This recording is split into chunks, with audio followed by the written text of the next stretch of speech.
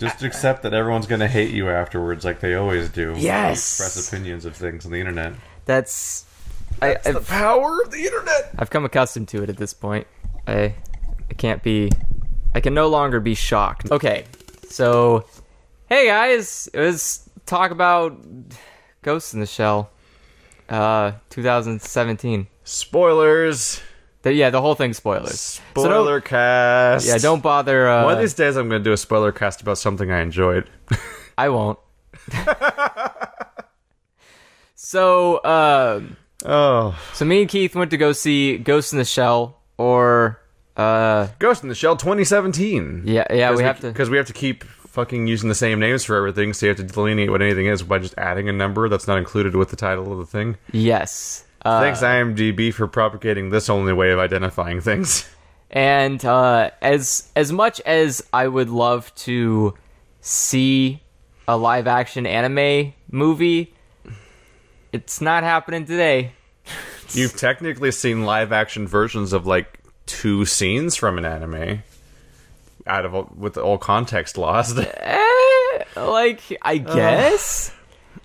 Okay, so let's preface this by let's go at the very beginning of the whole story. Let's rewind to the experience of watching the trailer for the first time of this movie. Yeah, so watching the trailer for Ghost in the Shell was an experience of, wow, there's a lot of shit going on, but not a lot of shit I care about.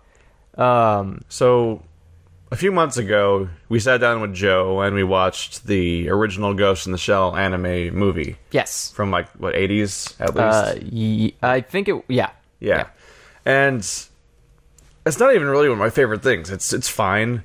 It's a movie. Yeah. It's entertainment. That's I had all. like a detachment to it, and a vague sense that I probably need to watch it more than once to fully absorb some of it, because I did not know what I was getting myself into, because I watched Standalone Complex years and years ago, and the Ghost in the Shell movie is so different of an experience from that. Yes. But though I came away from it likening it to sort of like watching like an anime episode of like Black Mirror, where you're just going to this world where everyone everyone else in the world is completely 100% just used to the way that the world works now. Yes. And you're just sort of thrown into the middle of this thing, and then a scenario plays out that's within the fiction of that world.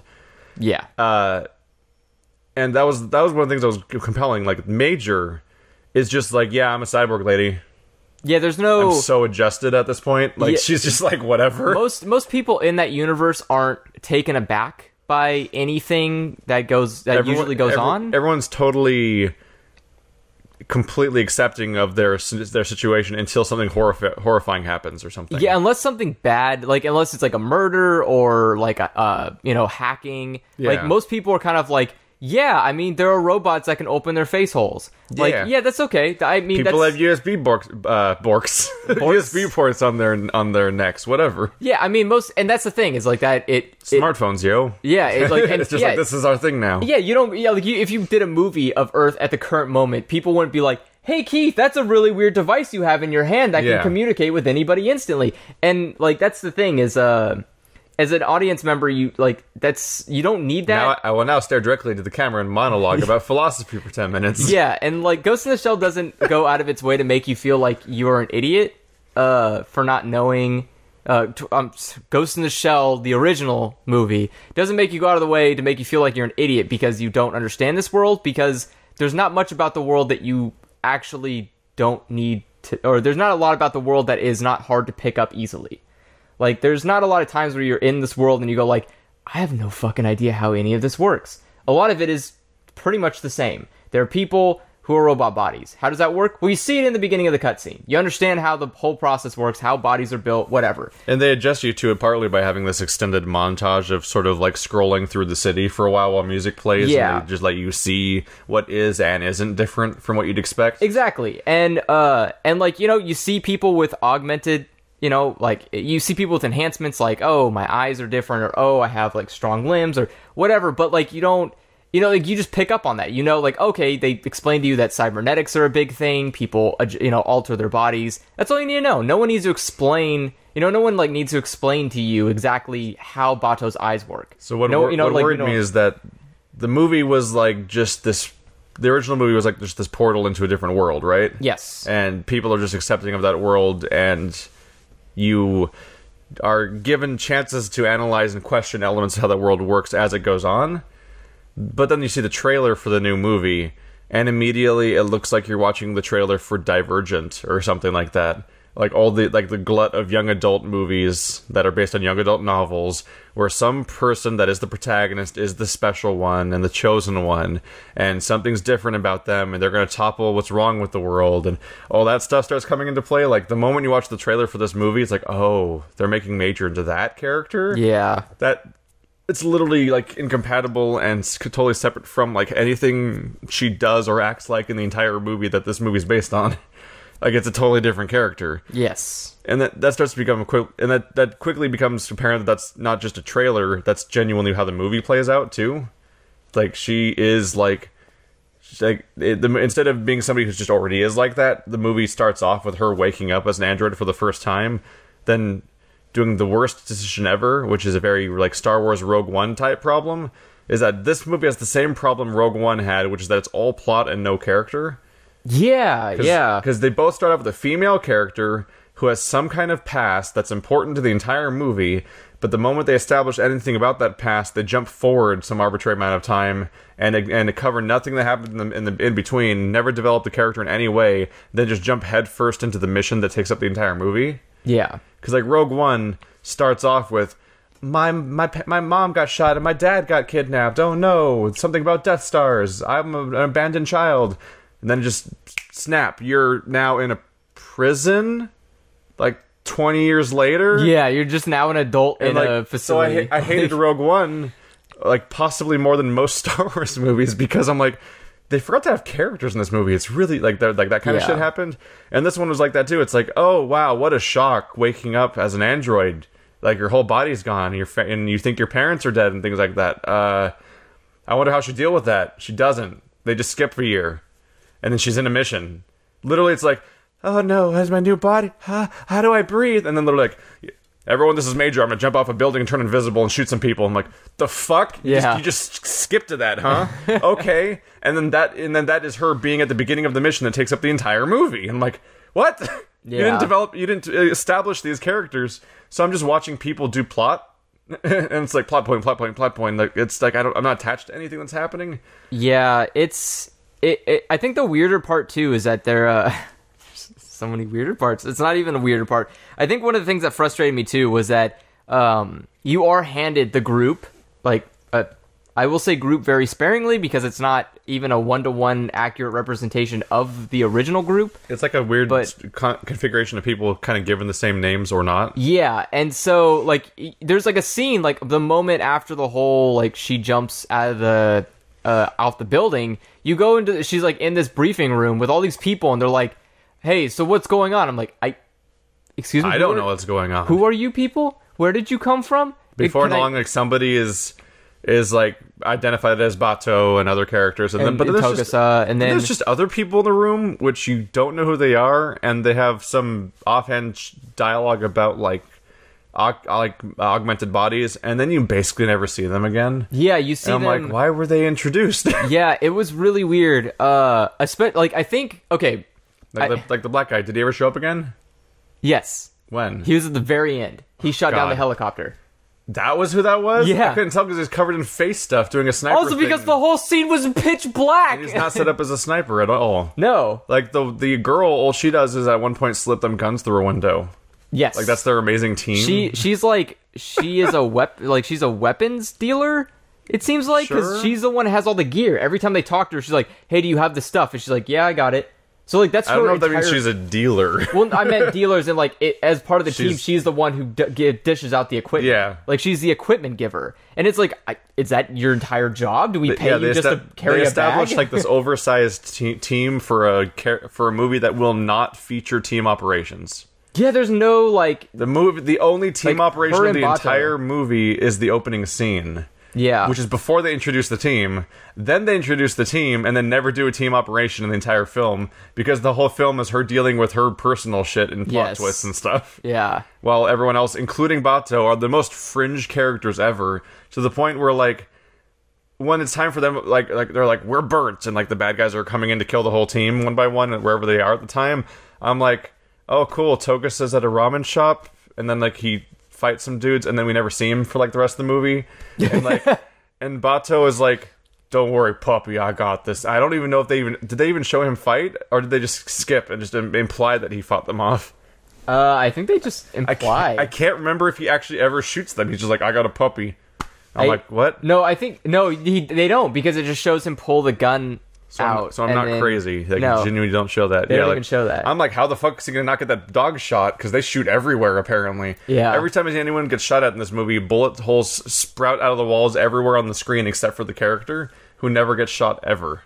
I think my favorite of the bullet hole shooting is like that part where the main bad guy shoots the girl through the glass. Yeah. And he shoots twice, but she only takes one hit. Oh, because he was shooting twice, because the first shot was to break the glass. Oh. That was intentional, like the first shot didn't break the glass, then he shot again. It's bulletproof glass? Apparently, not very. Yeah, wait, what? It only takes one bullet?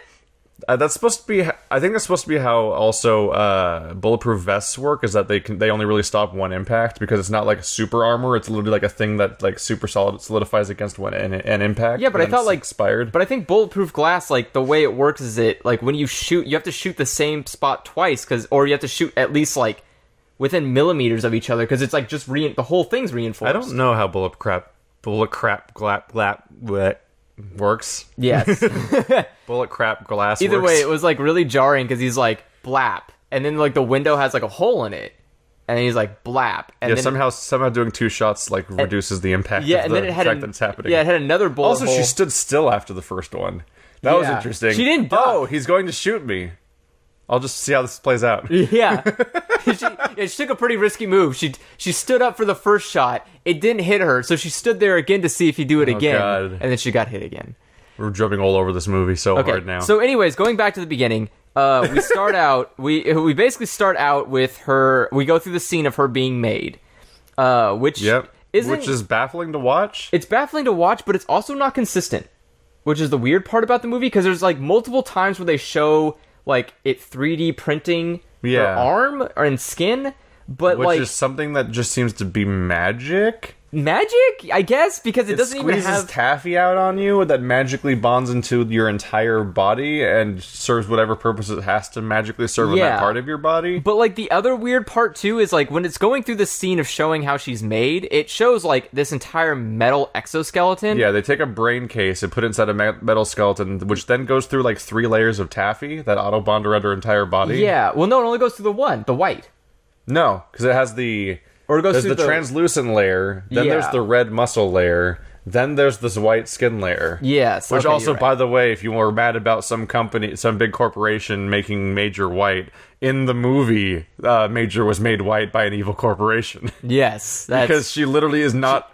The brain doesn't come from a white person, but the body is that of a white person. Because you eventually find out. She eventually finds her mom in the movie and finds out who she was and sees a flashback of her being taken away and everything, and it's clearly not a little white girl. No. So, like, it's just her body is white in a way. Her name's not even. So, like, the controversy is, like, baked into the movie itself. Yeah. Speaking of, like, the whitewashing thing, for me, like, of all the people on the cast, the one person I didn't really imagine really being a white dude was Togusa. Togusa wasn't.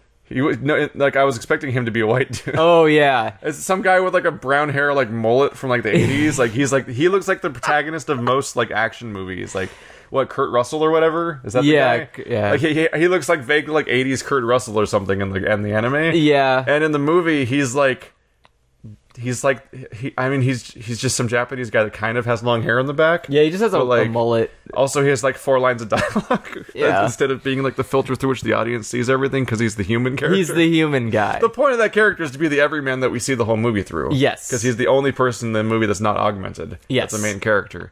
And he's human, and he talks to other people that are augmented, and that's how we filter and cipher through this. But since the whole movie is about the main character freaking out about her changes, he doesn't have a purpose anymore, so he just shows up twice. Yeah, and then is largely forgotten about for the movie. He's in 3 scenes. So he's like in the scene the first time when it's doing the briefing of everybody. He's in the scene when they capture the guy from the dump truck, mm-hmm. And then he's in the final scene when he's shooting off the people. Mm-hmm. That's it. That's like the only time you see Togusa. You never see him driving anywhere. You never see him doing anything else. That's all he does.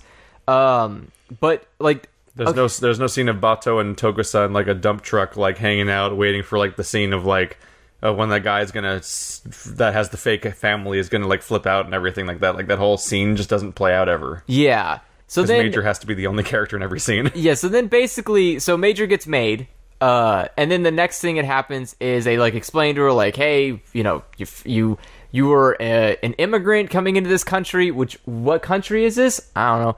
You're an immigrant coming into this country, and the boat blew up or whatever, and you were drowning. To assume this is Shadowrun, and they're all using Nuyen.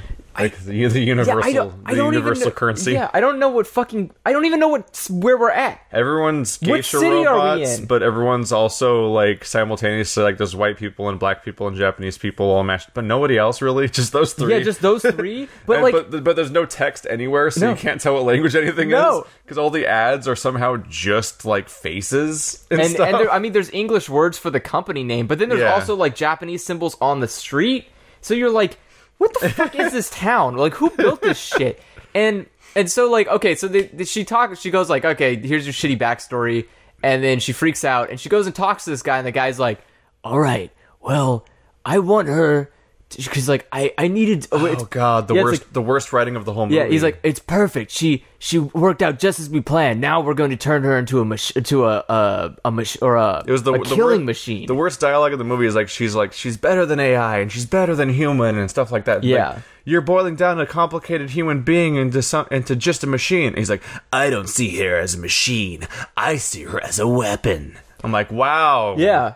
Great writing for your antagonist of the entire film. Which and then that was like, I think for me that was the moment where I went, oh, so that was one of the first times you gesticulated wildly at the screen. yeah, I was like, oh, so I guess we're not playing the same game. Like, I guess we didn't watch the same Ghost in the Shell movie. Oh boy. And like, that immediately was the stupidest thing you could ever say, because you're like, I spent billions of dollars to build this this cybernetic human robot hybrid, But I just see her as a weapon. but I don't want her to be a human hybrid. I just want her to be an AI. Yeah, that's a real inconvenience What to the him. The entire movie is fuck? that she's a person. Yeah, that's the whole fucking crux of the thing. Is like, well, damn, I shouldn't have made it a human brain. No shit, asshole. Yeah, like, all those geisha robots seem to do just fine on their own, not being humans. They seem pretty functional at whatever their job was, which is like being nightmare spiders that grab people and choke them out while they're hacking Yeah. their brains. so then after that whole scene, yeah, we go immediately to her standing on a roof, and people are in a room discussing things. I don't even know what they were discussing. It was something about like, hey, you should have our cybernetics company in your country. Here's an issue: is the movie moves very quickly from scene to scene, and just expects you to know a lot of stuff by name without going by much. So at one point, the villain kind of he starts saying this one line over and over again about like. Don't trust. Like, don't ever collaborate with this specific group or die. It's the so he was hunting Hanaka. Hanaka. I don't know. Yeah, Hanaka The company name of the group that made him, basically. and her Yeah, made everything. They made all the cybernetics apparently. Yeah, like one. But yeah, we see this group of people sitting around like a tea table, and there's like a whole line of them, and there's geisha robots everywhere, and like he's talking, like one of them is bragging about like some sort of software that let his daughter like instantaneously learn French. Is basically, Yeah. but he's targeted not for that reason, but because of his past. So like everyone in the room gets attacked and hacked by nightmare spider robots that never show up again. Yeah. That are all like trying to get secrets out of their brains and stuff like that. And so we get like the one of those iconic scenes where Major turns invisible. She strips naked and turns invisible and jumps off a building and shoots everybody. Not to save naked. them all. She's wearing. Well, she's in her like flesh body. But it's a suit. Yeah, Because you can see it when it zooms in on her. You can see there's like a little lip. it's incomprehensible. It's Yeah. like it's totally unseeable. It's almost invisible as she becomes. Yeah. But it's rough because almost immediately you start to realize that this is just flat out a different movie with different motivations and different structures, but they're going to just like shamelessly reuse the scenes that happened in the first movie. Yeah. And this is a problem for me because like a similar thing happened in Walking Dead, and it was one of the biggest problems I had with a show that I still watch and I actually think is better now than it was before, is that In season 3 of Walking Dead, they handle this one concept where in the comics, what happens is that there's a character named Michonne who is horribly tortured by the villain of that particular arc. And then when she has a chance at revenge, she slips away and she, like, tortures him in return, more or less. And, like, kills his zombie daughter that he's trying to keep captive because he can't let go of his daughter after all this time, but she's a zombie this whole time, so she's, like, chained up. So kills off the daughter that he thinks is still kind of alive, and, like, slices him up, seems to mutilate his genitals even, like, just everything goes, like, shots fired in both directions. because she tortured and raped, he tortured and raped her. Oh, okay. It's like there's a lot of really nasty shit going back and forth. And because despite all the wounds inflicted on him, he ends up surviving, the war breaks out that climaxes the entire arc of that part of the comics. Major problem in the show is that they do the same scene where she kills the zombie daughter and attacks the governor and blinds him in one eye and all these other things and stuff like that. And they never establish the scene where she gets tortured in the first place. So she just looks like a psychopath. She looks crazy. Like, she looks completely nuts in the show because the reason why she acted that way in the comics never happened. What happens in the show is she's in the same town as the governor for a while, gets weirded out by him, thinks that he's up to no good, just fucking leaves.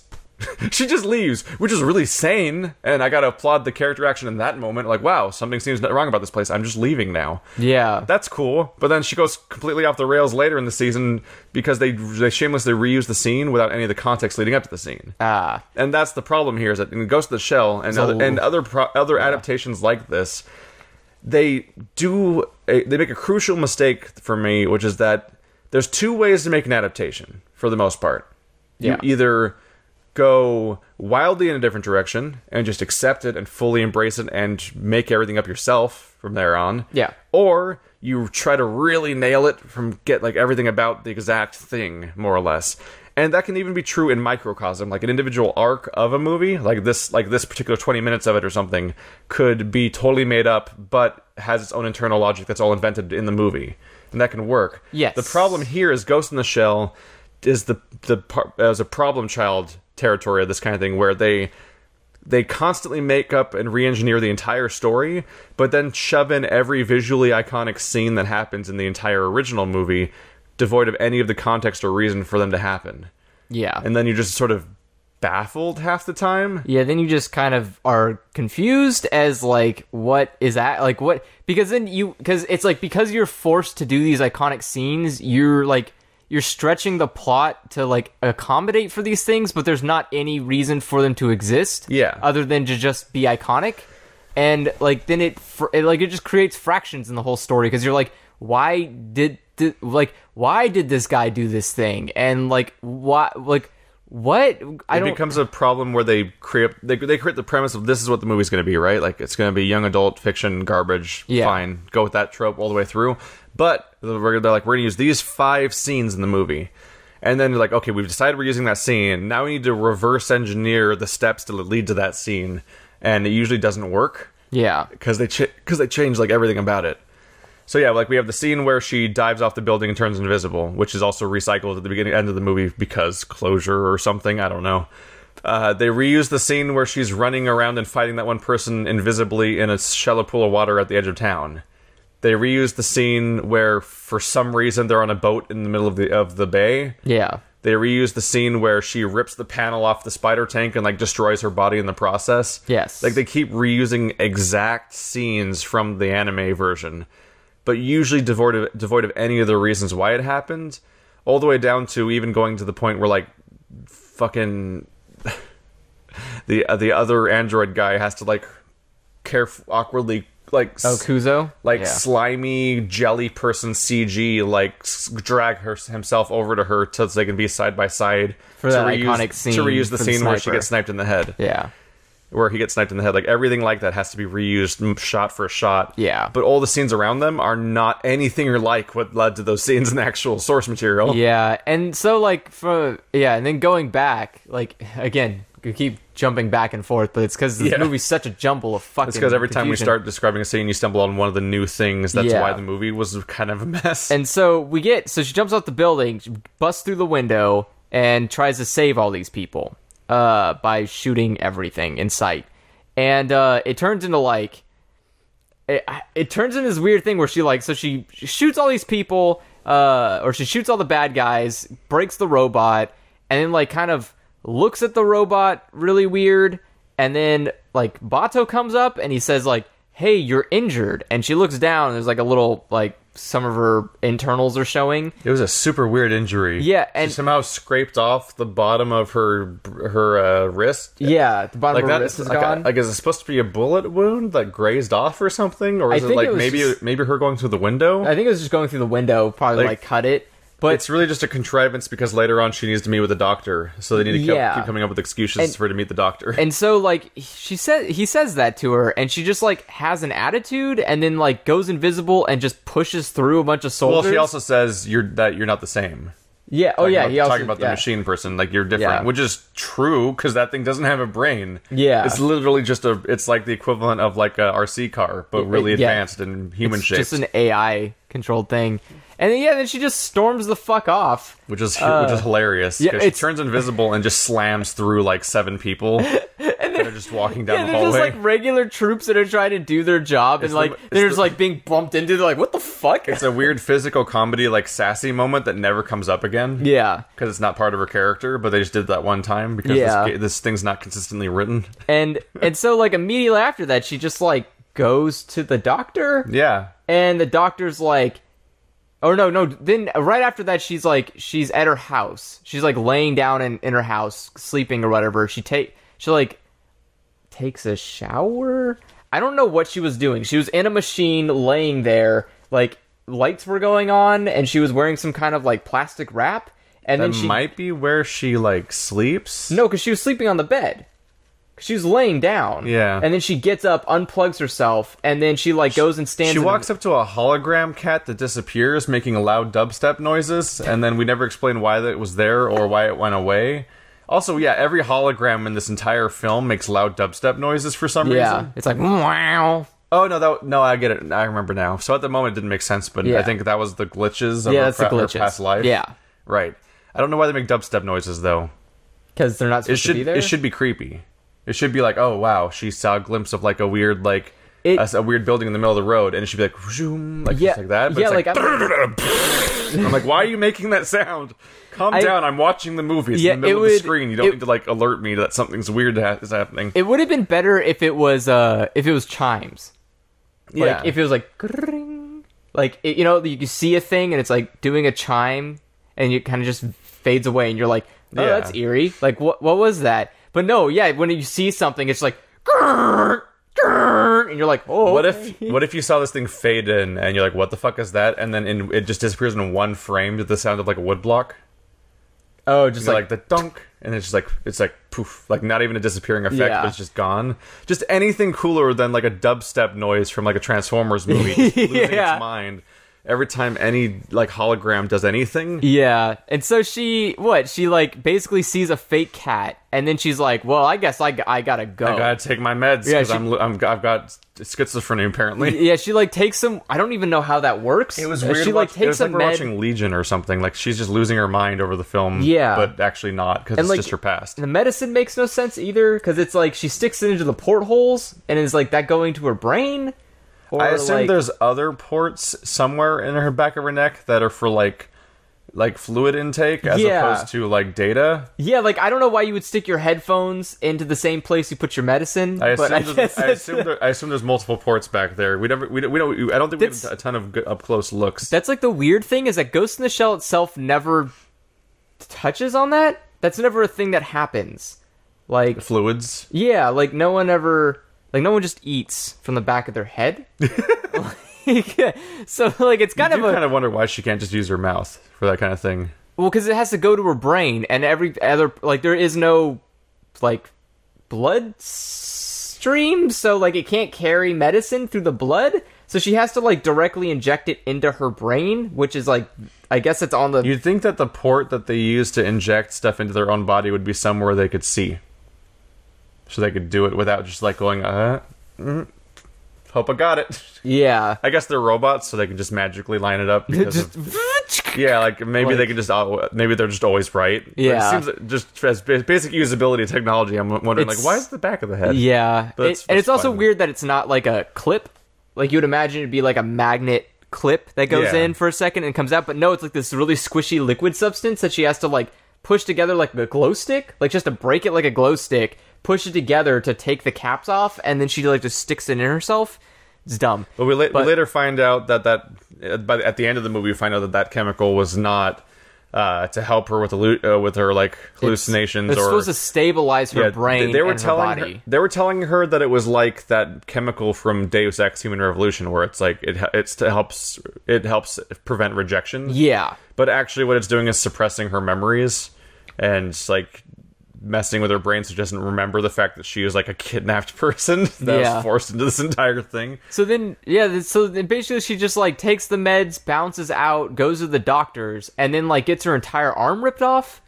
And because like all the skin and the muscle and stuff are gone, and the doctor's like, yeah. your hand's all fucked up, and she's like, all right, and then it starts. Yeah, she has like itself. a slightly screwed up wrist, so their response is to take everything off her entire arm and then put it back on. but from only to like a scratch. point, which is interesting Yeah. because I guess they can just reattach that. Because Because they just like 3D print the skin back Yeah. over it as if like somehow that's okay. There's a really weird experience where the movie opens with her body being constructed, and then they spend like the first half of the movie having her laying down in various positions with a doctor of various kinds as like her various parts of her body get 3D printed back on over and over again Yeah. because she's always losing chunks of her body in every scene.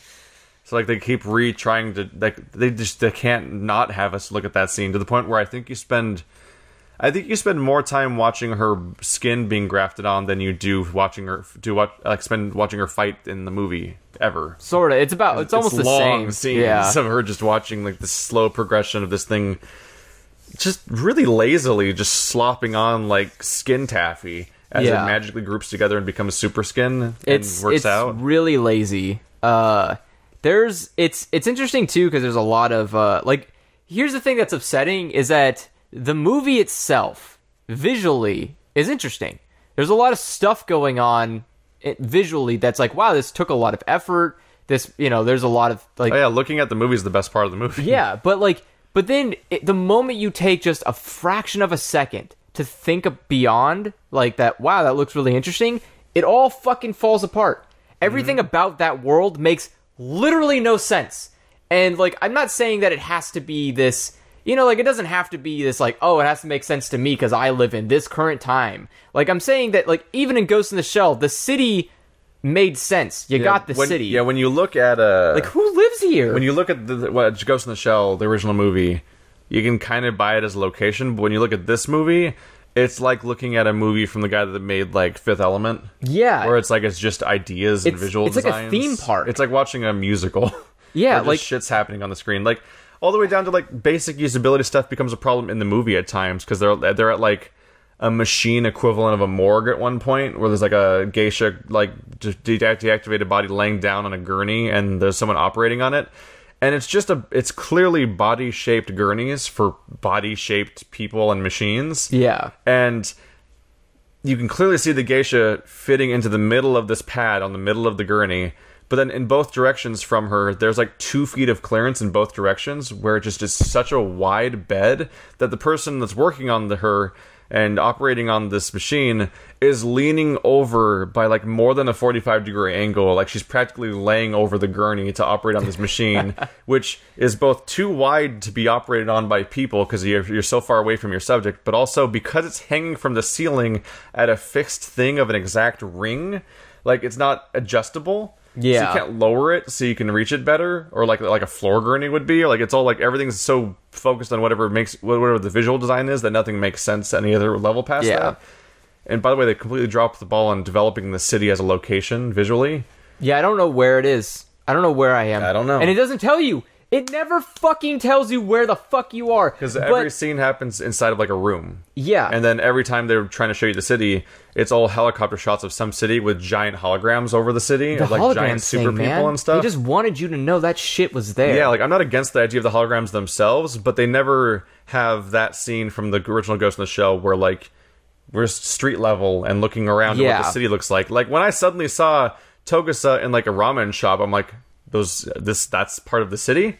Like, We've never established any elements of what this place looks like visually, so I'm like, it looks like he's in a totally different location from the rest of the movie. Yeah, it's really weird, and like even ground level, there's stuff that kind of just is there because it's like noise. Where like when they're driving on the street, like there's arrows on the street that move to show you what direction to go in. Yeah, but then there's also arrows just printed onto the street that don't move. That show you what direction to go in. There's also giant fish going in front of your windshield. Yeah, there's also just, like, holograms going through the middle of the fucking street. And it's like, who the fuck lives here? How do you do anything? How many auto accidents do they have every year to fish even the holograms? Cars, they're like taxi cars with fucking holograms around them that were, like, occupied. And, like, giant hippopotamus on top. And I was like, what the fuck is... This is stupid. This makes no sense. Like, I get the...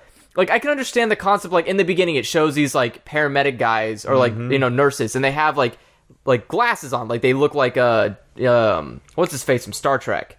I can't remember his face. Geordi? No, the guy with the guy with the glasses that go all the way around. Geordi? Yeah, that is Geordi, yeah. Yeah, Geordi LaForge. Yeah, they look like Geordi, where they have, like, these hologram glasses that go all the way around. Rainbow.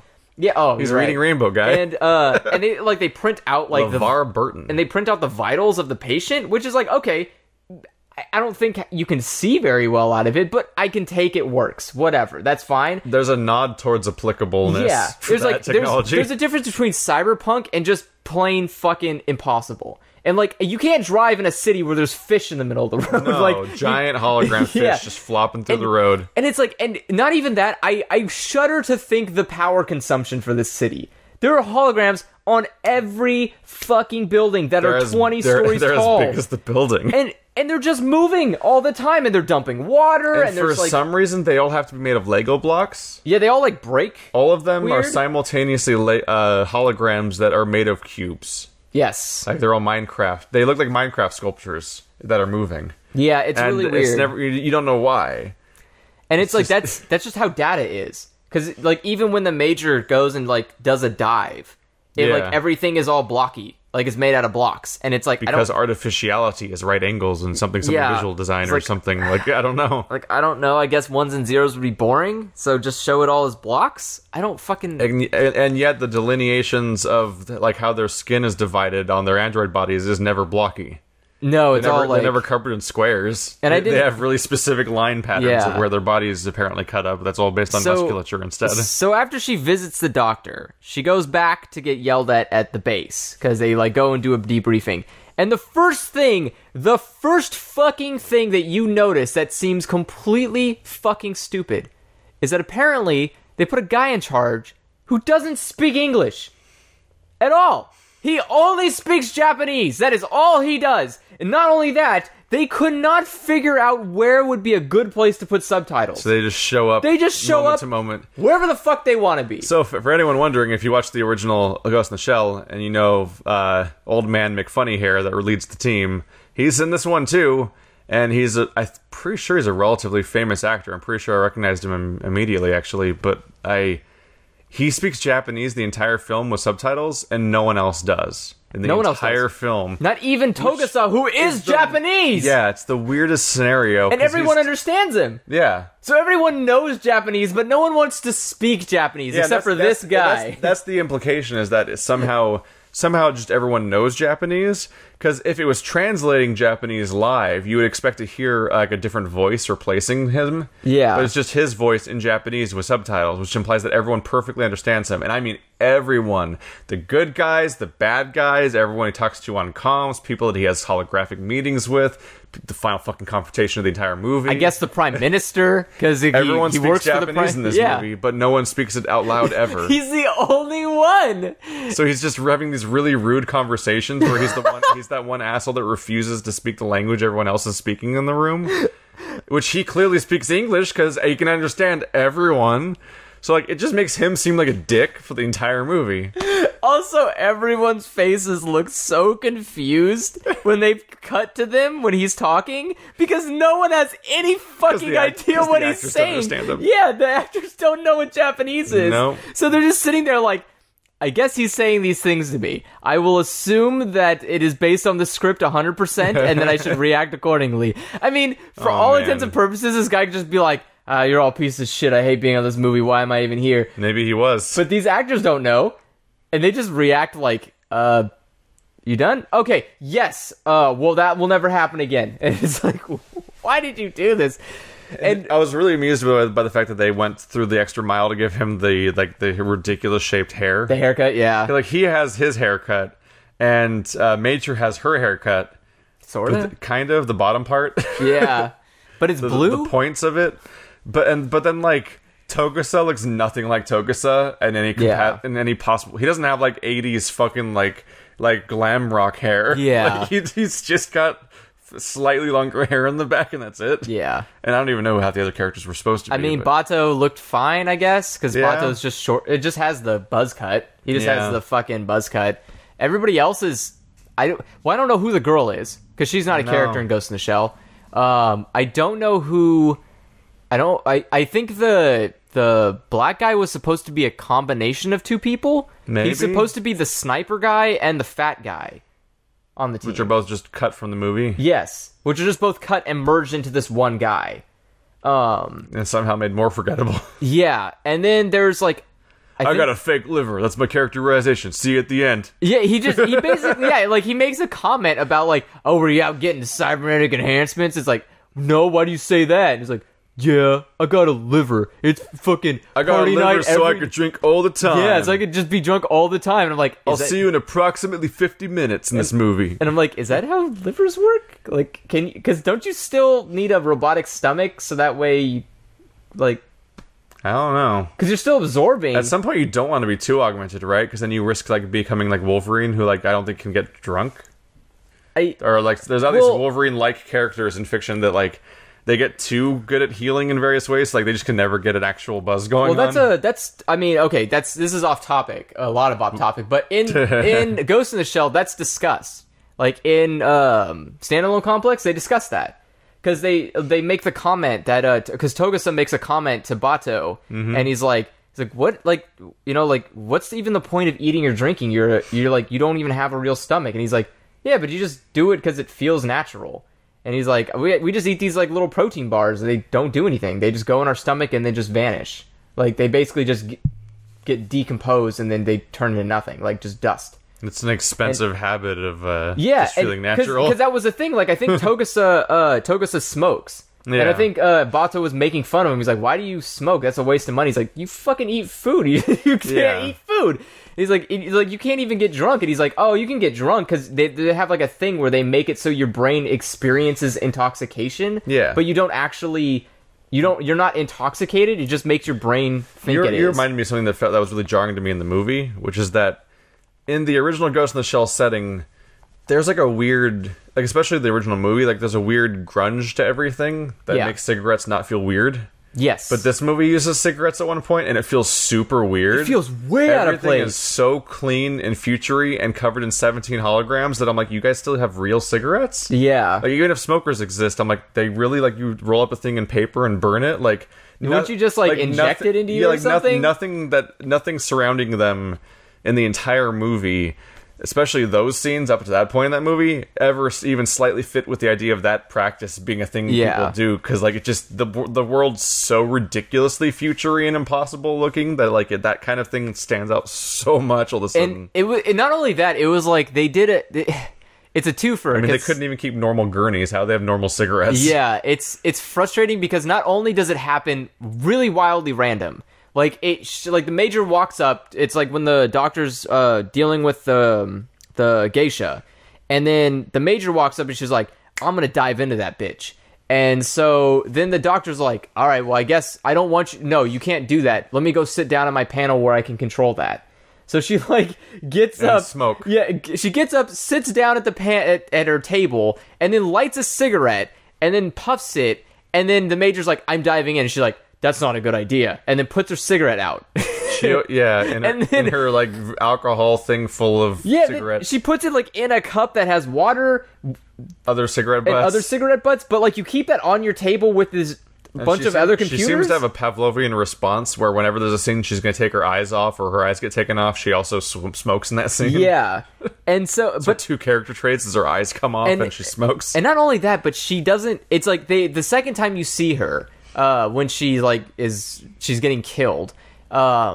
She like takes her, or like she's having a cigarette, but she's like, it's zoomed in so close to her face you can tell she's not actually smoking the cigarette. She's just like putting it. Of course, you'd pick up on Yeah, that. she's like putting it to her mouth and then going like, just blow on the yeah, cigarette. just like blowing on the cigarette basically. And I'm like, why did you even include this? Like, at least get She probably doesn't know how to smoke. yeah, that's what I'm saying. Like, then at least get somebody. I don't know how to smoke. Well, that's my thing. You don't have to put the smoking in. No, I don't. It was just I don't there. know. I don't even know who that character is. She's not an established character from the show. That's so her it's not character like, trait. Is she smokes? If she doesn't smoke in every scene you see her in, then they're afraid you'll not remember who she is. the removing eyes part didn't make me remember her. like, come on. Like, it's not like this woman was devoid of anything interesting. She took her eyeballs off and plugged things into them. Like, she got the shit into this bargain. Everybody else gets ports on the back of her neck. She's got to take her eye sockets off. Which, by the way, they speaking of like that murder and everything, like they really hurt the entire creepy factor that the villain had in that movie, because he was a faceless, distant thing that kept controlling people, and you couldn't tell where it was coming from and what was doing it. And if he spoke through someone, you were like, "Oh, that's fucking creepy." Like when that one time, like there's a body of that. There's like it wasn't like a naked body of that one blonde girl or something was like talking through somebody else with his voice at one scene, and it was like really creepy and off-putting and stuff. And but then the new movie, like he just shows up as like a Grim Reaper dude on a regular basis, and says the same sentence over and over again. Yeah, because in the old movie, he was just, because the difference too is like the villain that we think is the villain, he's not the Winter Soldier. Yeah, he's basically the Winter Soldier, where he's just like a dude who's like, I don't remember life. I'm actually your best buddy. It turns out at the end of the movie, I'm wearing I'm wearing dark makeup, and I'm hired to get the guy that actually made us. Yeah, and he's like, but his entire like character arc. Oh my god, I didn't realize till just now that he's the Winter Soldier. Yeah, like his entire character arc is like, I am the bad, and I remember nothing. And then she's like, he can't decide if it's supposed to be my Microsoft Sam sounding or not. He keeps sounding roboticized, then not, like back and forth. Yeah, he keeps like somehow is everything about him but his, like everything about him is broken. Like every broken. single time he spoke, he had a different voice filter on. So you were more confused by what his voice was supposed to sound like. And so basically the Major goes and tries to hack and find him. And she, like, goes through a disco club or whatever, like a strip club, and she's, like, shifting through people, and they turn to squares, and she, like, goes and sees him, and he's like, "Bagah!" And she, like, and he, like, it starts hacking her somehow, I guess, because he's just, like, so he was hanging out in the geisha's memory, waiting for someone to show up, frozen in position, and then the moment someone showed up, he was like, "Ah." It was a generally unhelpful visual aid for hacking. Yes, and then it's like I'm not sure what half this thing is supposed to symbolize. Yeah, and so then hacking in that show in that like universe, I use force push on you, which makes you have a seizure, but then know exactly where I am, I guess. Yes, and so like the hacking in this was like a bunch of people in black spandex running against her and flash mob. Yeah, it was just a flash mob of a flash mob of flesh mob. Yeah, it was just a flesh mob, and they were just like grabbing her and trying to pull her down, and that was it. And then so Bato's like, "Hey, you need to like get her out of there," and she's like, "I can't." He's like, "Okay," and he just unplugs her, and that's okay, I guess. There's no repercussions for that. So then she just sits up, and she's like, "I know where he is. Let's go." And when the moment that happened, I was like, "You unplugged her while she was autosaving." Yeah. Like, all data's lost. They have to start over now. I was really, and that's the other thing that's really weird too, is that they never established that the Major is good at hacking. Because if you judge by that scene, it seems like she's really bad at hacking. Yes, she didn't seem like she did a good job at all. Not only that, but like she's like the least capable thing in the planet because they wiped her entire memory. So they're like, nothing.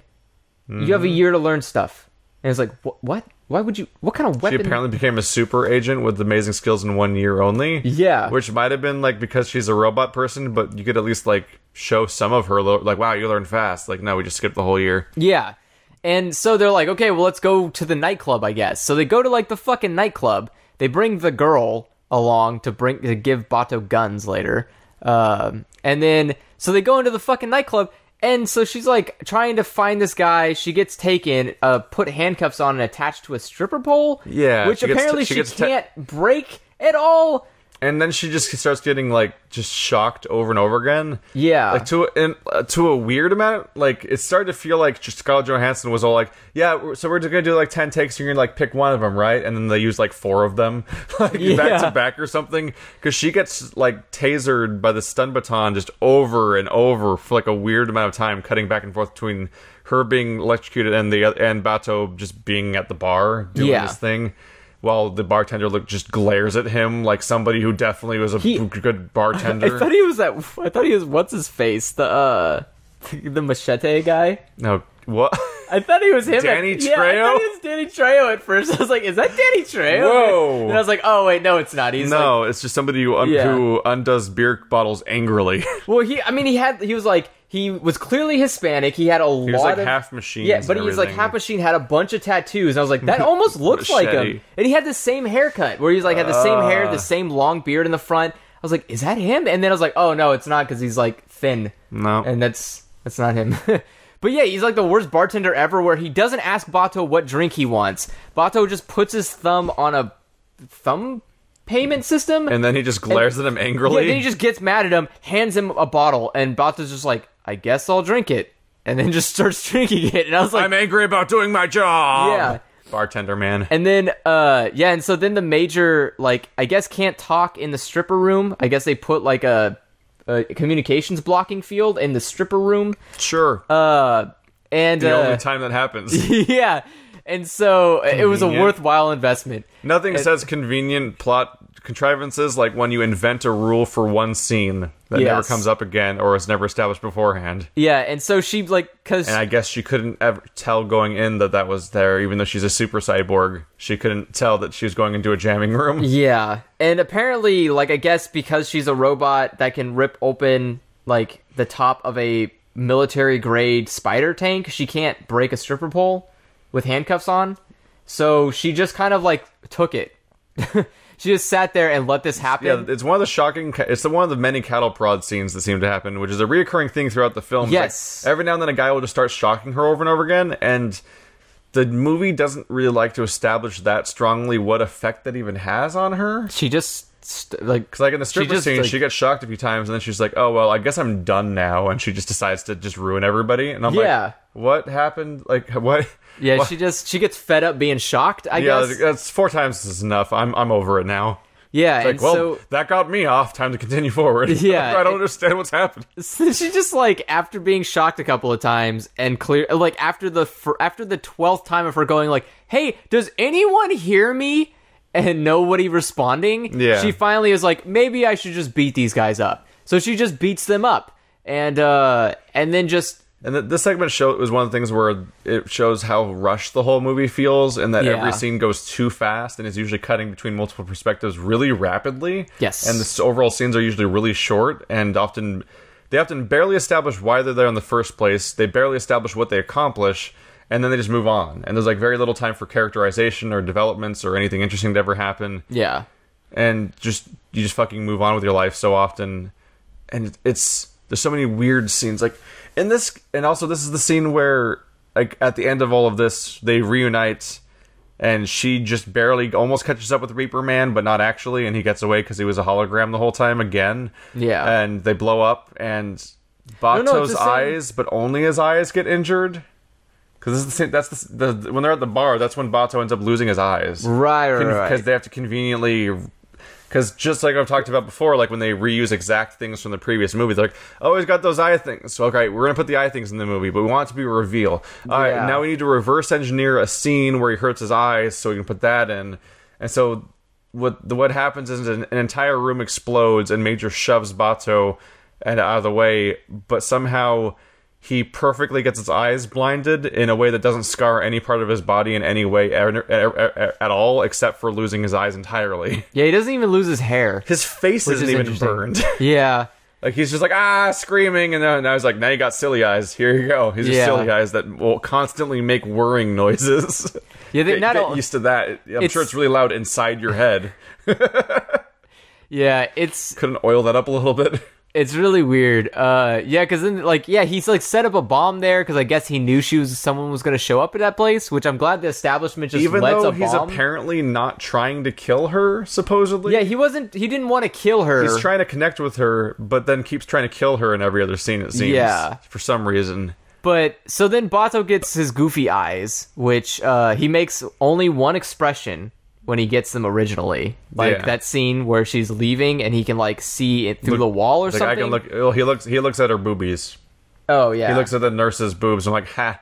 Like, I can do that. yeah, and he now. makes like some weird expression where the eyes like push in on themselves, and I was like, oh, I guess he has like full control over like how those eyes work. It's just the awkward makeup. yeah. Because they have to. Because he's a real actor with real eyeballs, they have to put a weird patch of thing over his eyes that themselves are like sealed to his face to make it look like they're over his eyes. Which means if he ever moves his eyes or makes any facial expressions, those weird towers sticking out of his face are just going to move with the Yeah. skin. And that's exactly what happens sometimes, which is why they just make him not express half the time. Yes. So now Bato has silly eyes, and then they go. By the way, because I saw the first trailer and saw how dumb they looked, I was really hoping they were just gone. Because the movie opens with them not having them. Yes. So I was like, oh, maybe they just like really realized that was a terrible idea based on the trailer and just did a few reshoots. Because I'm totally cool with them just not having silly eyes. I actually didn't. I thought he looked super weird because Yeah. he already looks like Guy Fieri. Guy Fieri. Or Guy Fieri, yeah. He already looks like Guy Fieri, but I was like, Guy Fieri. I'll overlook it. Oh, but no. like the moment he got the silly eyes, I was like, oh, now he's just Oh, no. now he's just got. Like, You know what he needed? What? He needed like thick ass, like goggle sized eye. I thought that's what they were gonna do. Yeah. I thought that's what they were fucking gonna do. Like why Like, wouldn't you do that? I don't know if this is true or not because I have fuzzy memory, but he should have looked like Hellboy from Pacific Rim. Whatever Ron Perlman was wearing, doesn't he have like glasses on like that in that movie? Oh yeah. He should have looked like fucking Ron Perlman or something. Like anything besides what they get, where he's got tiny little fucking Yeah. caplets sticking out of his eyeballs that move it's like with his somebody. eyes. It's like someone took.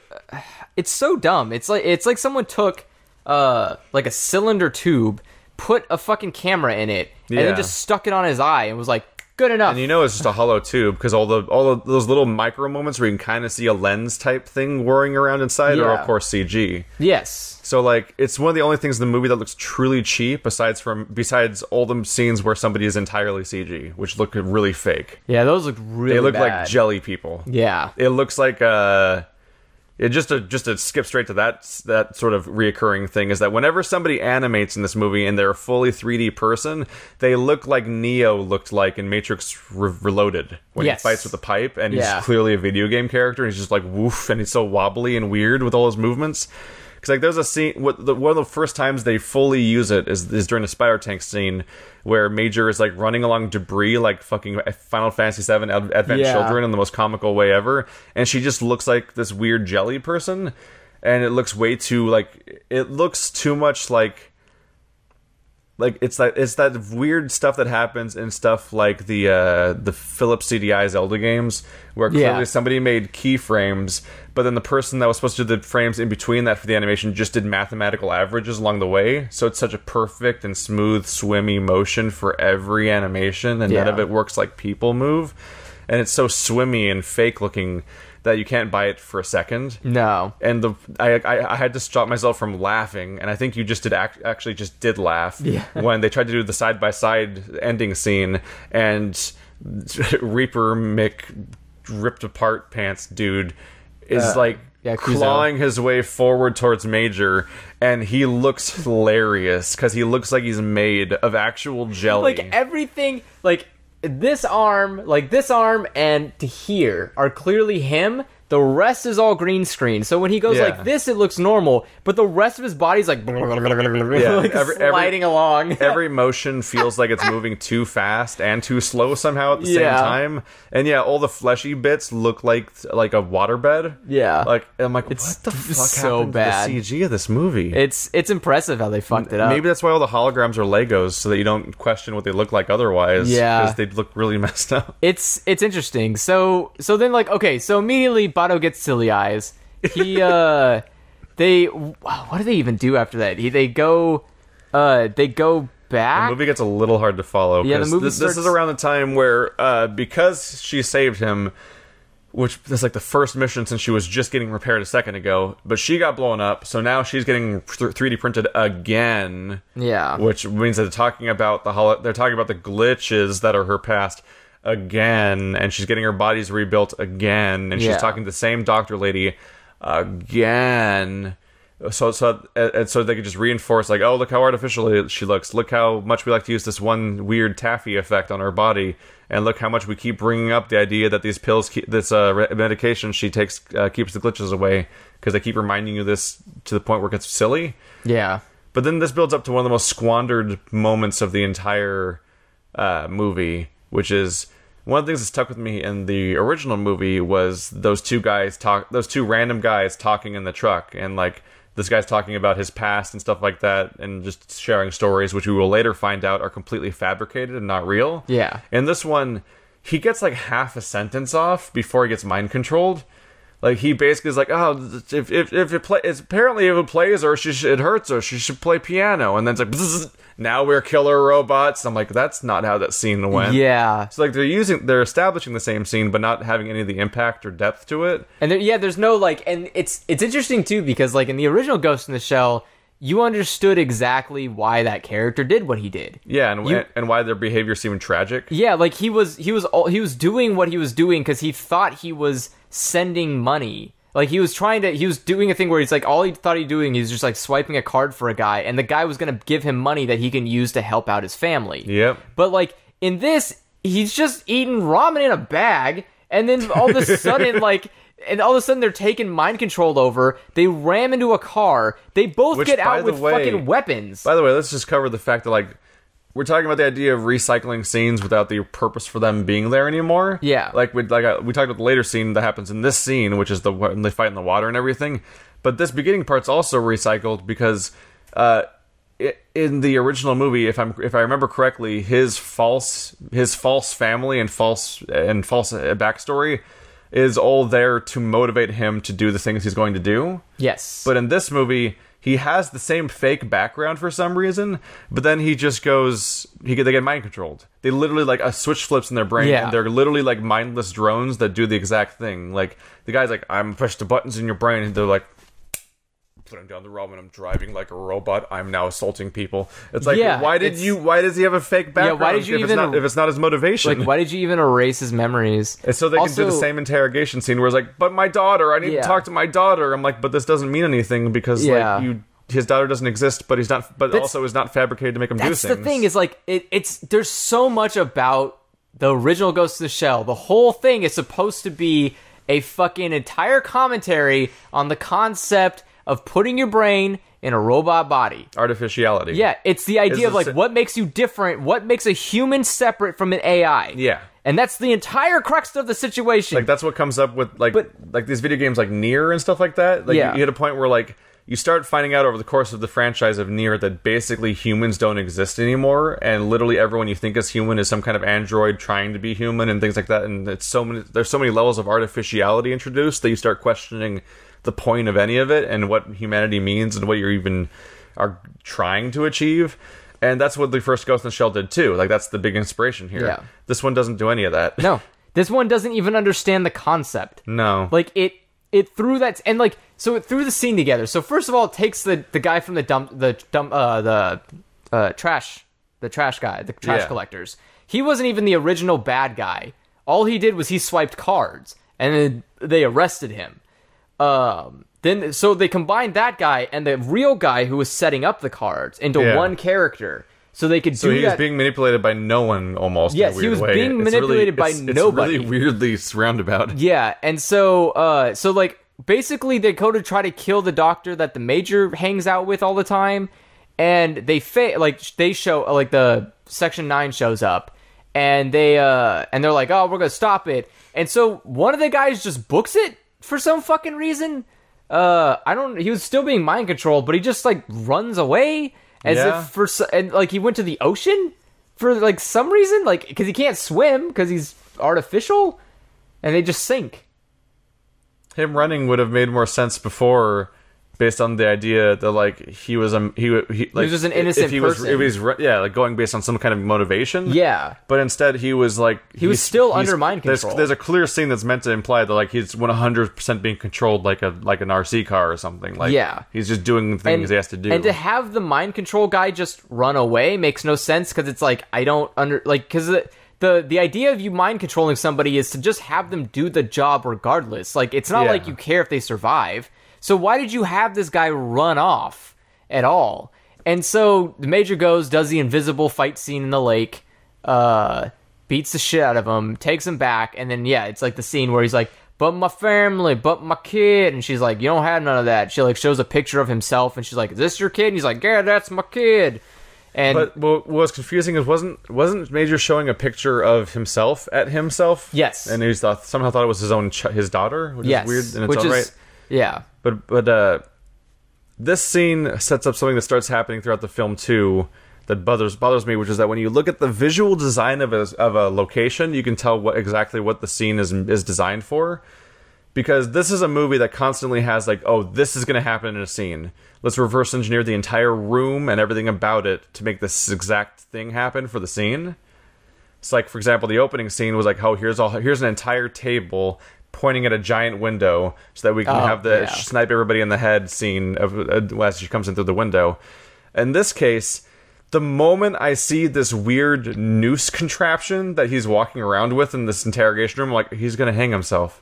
That's literally like, why would you even have one? Why would you even have a thing in an interrogation room where the interrogated guy can just hang themselves? I thought that was really weird that it was just just short enough that you could snap your neck with it. Yeah, and the scene literally ends with him hanging himself with it. I'm like, what the fuck? Well, he doesn't even hang himself. He just jumps to the ground and snaps his neck. Like, what the fuck? It's literally just a thing hanging from the ceiling that's too short to reach the floor to keep him in the middle of the room for some reason, as opposed to any other thing ever. Yeah. It's just a weird contrivance to make the scene happens. And this comes back later because the climax of the movie. Immediately, the fucking villain walks into a rainy room because for some reason his house has a greenhouse room that rains constantly to make ambiance or whatever. He has an indoor rain room for some reason where he pilots his tank from that room. He pilots his tank in the middle of the rain. Yeah, for some reason. He could be in an office. It's thematic that the climax is the villain in rain. And almost immediately from seeing that room, I'm like, he's going to get shot and he's going to fall backwards into that tub of water, isn't he? That's like person shaped. And lo and behold, fucking funny haired old guy just walks on in and is like, I'm here to confront you, and he shoots him, and he falls backwards into the fucking pool of water that's perfectly human-shaped. I'm like, God damn it, literally the rooms are designed in ways that tell me what's going to happen later in this movie, because it's so fucking... It's everything about this movie is literally like, we want to reach this point, how do we create the stuff that makes that point happen? And that's the whole logic of the movie's design. Yeah, it's just so not good. It's hard to sit through. So after Dumpy over here hangs himself, they figure out exactly where... the big bad guy is. So they basically raid his compound, which is like, I guess, a farm to get more bodies for his neural network that he's building to keep himself alive forever, is the gist of it all. Or to strike back. Well, I think, the way he said it was like, you should become you should join my network. Yeah, join my network. It's one of those things where they put such little lip service to the actual goal of the villain that you have to like try to reverse engineer or fucking like start making like theory videos on YouTube to figure out what the plot of the movie is. Like, if I was to wager a theory, he's making his own Tor network, so it's just him. They want you to just think, hey, he's the bad guy, go get him. Yeah. And either way, so she goes down a hall, she starts chasing after him. 4 guys show up and start hitting her with stun batons again, because that's a fucking theme in this movie. Yeah. So, like, again, people come out and start stunning her.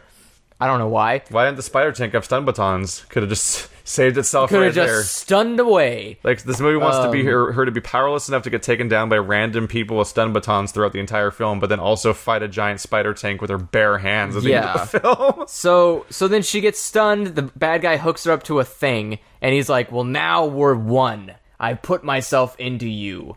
And, like, my ghost is now into your ghost. Is this entire movie trying to be a rape metaphor? Is that what they're going for? Yes. Like, people keep putting stuff inside the protagonist, and she literally, like, we haven't talked about this yet. Somehow we haven't talked about this yet. I've been saving it for the best. But throughout the entire film, anytime anything happens with her, when she hacks into somebody or when somebody edits her data or gives her medication or anything, she literally always is like, I am Major and I consent, over and over again, all the way up to a climax where she'd be like, I do not consent, and stuff like that. Yeah. It's like, is this all an attempted rape metaphor? Is that what they're going for? I don't know. Is that where they show her tragic past and how she was made into a monster and everything like that? Whereas that was never what this was about. Because that wasn't her consent, Keith. She didn't consent to be a monster. Yeah, like it's like they went from a source material that's about transhumanism to a new movie that's like a young adult film about cyber rape. Like, that seems to be the premise. Like, rape. if it's not about that, what is it about this time? Like, what is the movie? Is it about something this time? Yeah, this time the movie is about how greedy corporations shouldn't be allowed to control human evolution. Question mark? The end. I don't like. That's the thing I don't understand. I have no fucking idea because the fucking so that's why I was trying to explain this. To get to the point, you meet the bad guy. He shows up. He's basically a fucking stitched together Tim Burton nightmare. Yeah. And he's like, hey, how's it going? And he explains that he is one of 98 other people that were attempted to become cyborgs like the Major, but failed. And were just thrown out, I guess. Like, you just take the body, throw it in the dumpster, and hope for the best. And apparently they're really not very thorough or scientific or careful about any of this because he's alive. Because he's still alive. And so he explains that he is a person with a brain in a body. And he just doesn't know, like, he just doesn't work. And how hard is it to remember to just kill a brain? They're literally, they're all... It's not hard because it shows at the fucking end. Yeah, when the squeeze claw that starts squeezing his head. The Major, when she's sitting in the chair, and they're like, all right, inject her with the fucking brain-killing stuff. Yeah. So they have the technology, they just didn't want to do it because they're assholes. Or just stick something in it. It's a brain. Like, it's an exposed brain inside of a weird cage, and they somehow failed to kill one of them correctly. And either way, he explains to her that they're all lying to you. The whole company just is taking people and turning them into robots. So the guy that Kuze is supposed to be from the original film, he was not tied to the Major at all, was he? No, he was an AI created by the United States, I believe. I believe he was an artificial intelligence created by the United States, and standalone. I mean, Ghost in the Shell takes place in Japan, right? Yes. Like, it's specifically supposed to be a very distant character. But in this one, not only are they from the same project, they were friends beforehand. Yes. Like, maybe the fact that their names are together almost seems to suggest that they were romantically involved before they turned. Well, into they monsters. all just slept on that one bed, Keith. Yeah, but 98 people slept on one bed, Keith. It does imply that seemingly 98 people were all from one tiny room. They show this house that she came from. It's like, this is where all the runaways live. And it's like a room. Yeah, it's just like, it's not even the size of this living room. It's smaller, it's like a bedroom. And then it shows a scene where they're stealing all the people from it, and they're pulling out people after people after people. It's a fucking clown car. Yeah, and also for some reason they set it on fire. Seems like a bad plan for capturing people is to set their house on fire. Like, you're already surrounded with. Well, there's only guards. one exit. They're children, and you surrounded them with armed guards. I don't think you need to light the whole thing on fire. It seems like a bad plan if you want to use them. It was still there, so I guess it worked. Maybe they didn't really experiment on 98 people because 70 of them suffocated to death before they made it there, and that's just part of the total. I guess they already used up the names and no numbers. Either way, 98 people were presumed to be stuffed into a room together, sharing a bed and a pillow, because that's all it was there. It was just one half of a bed and a pillow, and I don't understand. Which apparently was an area they call the Lawless Zone, which is just mentioned once and never examined or explained upon at any point in the movie. Nobody lives there, because if they did, they're dead now. The Lawless Zone. What is that? I don't know. We brought it up for the convenience of this one scene, and we'll never talk about it again. I don't know. But basically, after the guy the bad guy explains to the Major what he is and all this bullshit, she runs off with him, and she's like, I gotta figure out my life. And so what she does is, to figure out her life, she just jumps into the ocean. And so the next scene is the old guy and Bato, and he's like, yo, we need to get the Major. There's a kill hit on her. damn it. And Bato's like, oh, I know where she is. God damn it. And he goes on a boat. And on that, This is apparently one of the only character traits we're going to give the Major is that Yeah. she likes to dive to the bottom of the ocean sometimes. because it scares her and Yeah. it makes her feel alive. I guess, yeah. And so And this is the part where it's like it's a part of what makes the original movie what it is, but it's also one of the things I criticize is that we then get in the original anime we get a very long, drawn out monologue about like philosophy, basically, Yeah. right here. And I don't mind the content of the monologue.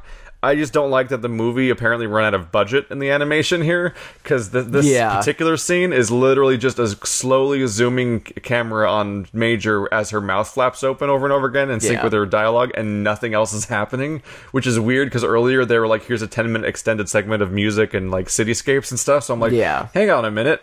What happened here? Yeah. But at least there was a purpose to the scene, was to have that whole scene, right? Yes. But here, in the 2017 film, she comes up from the ocean, she says that line about how it makes her afraid. Then it's like, Bato's like, do you trust me? It's like, yeah, I do, and I hate that. And then the scene ends. I'm like, what? That's the whole scene? Yeah. You literally just were like, this is the boat scene from the movie. We're going to do it here, because we just do stuff from the other movie without thinking Yeah. about why we're doing it. And it was also weirder too because like if I'm remembering correctly, and I think I am, is that in the previous what's it called? In the original Ghost in the Shell movie, isn't she just like naked and jumps into the ocean? But in this one she's like actually wearing a wetsuit. Yeah. What does a wetsuit do for her? Nothing, because her face still has lines like water can get into. And her So- wetsuit just looks like the rest of her body normally does without a wetsuit, Yeah. except a different color. Except yeah, it's just navy. Why It's does like she own a navy blue. wetsuit? Where'd she even get a boat? I don't know. Does she feel like How did- any self-consciousness about her body? Like, does she actually care to cover up in the first place? No. Well, in the original movie, she doesn't. Because Yeah. Bato's always the one that's throwing fucking jackets Yeah. on her, and she's like literally whatever. throwing clothes at her. He like in the throws original clothes at film. her on the daily, but like the Major's just like, I don't give a shit. I'm a robot. Like these are fake boobs. I don't Yeah, care. but Like, now I cover it in a layer of felt, so it's different. yeah. I mean, this she's also the woman who basically wears like I put latex on my latex. Yeah. I So got double latex. either way, it's just stupid. And so she goes to like undress out of the wetsuit, and she's like, I know where he is, and is like, okay. And then they just take the boat. They just drive off. What's insane about this scene is that, like, this is where one of the climaxes happen. Yeah. Because they finish the boat scene and she gets immediately, like, taken charge of by the military group that Bato's they're not working there. for. Yeah, he just vanishes from the scene, which is weird because it's Yeah. implied that they're together in that scene, and then he's just not in the next scene when they arrive at the And it's at the a coast. different time of day too. Like Yeah, so like, they we leave just- on the boat at night, and then she's like, I need to be back on the radar so he can But catch it's clearly me. filmed in a way to imply that they're arriving back from the boat, right? Yeah, Like, because she's at the port. Yeah. So she gets off the boat at the dock, and then like all these troops are there. Yeah. And she's like, I guess you found me. And I'm like, Yeah. I don't.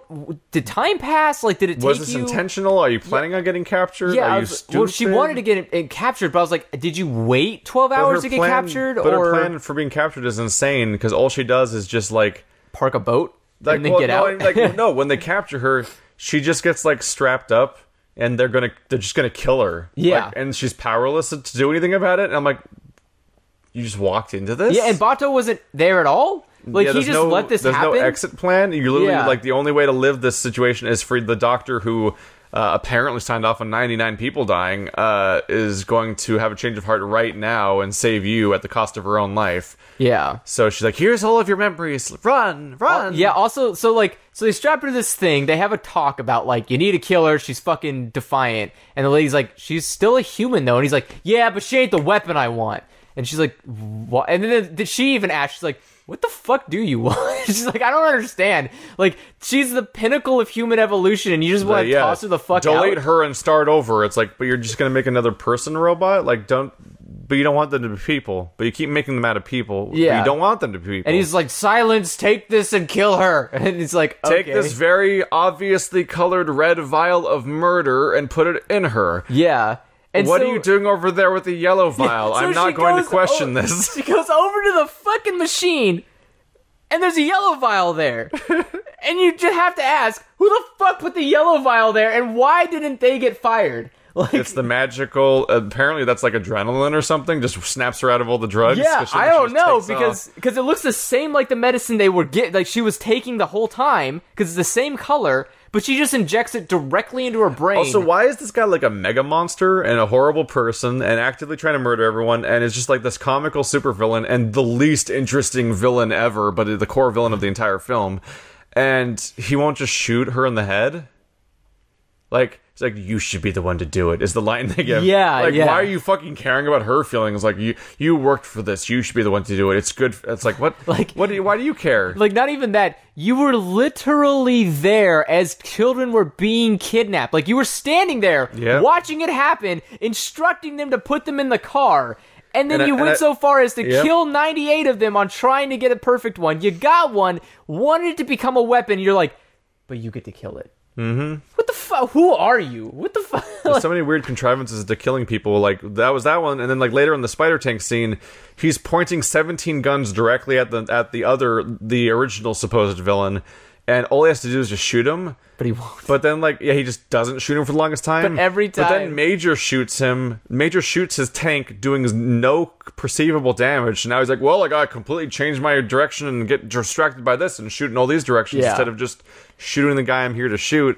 And then later, when he gets back to paying attention to Kuze, he's then like, I'm now going to stick this thing on your head that slowly squeezes it dramatically instead of Yeah. just shooting his head. And I'm like, there's so many scenes where this guy could just kill all of the characters he wants to kill and just doesn't do that. Yeah, so basically the major just like books it. She just leaves the facility.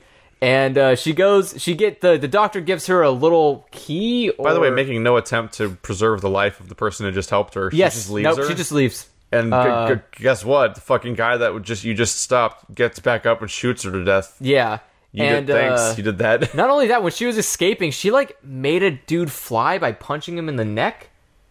Like she she slid on her knees and hit a guy in the neck with like a baton, and he went just spiraling in the air like physics turned off.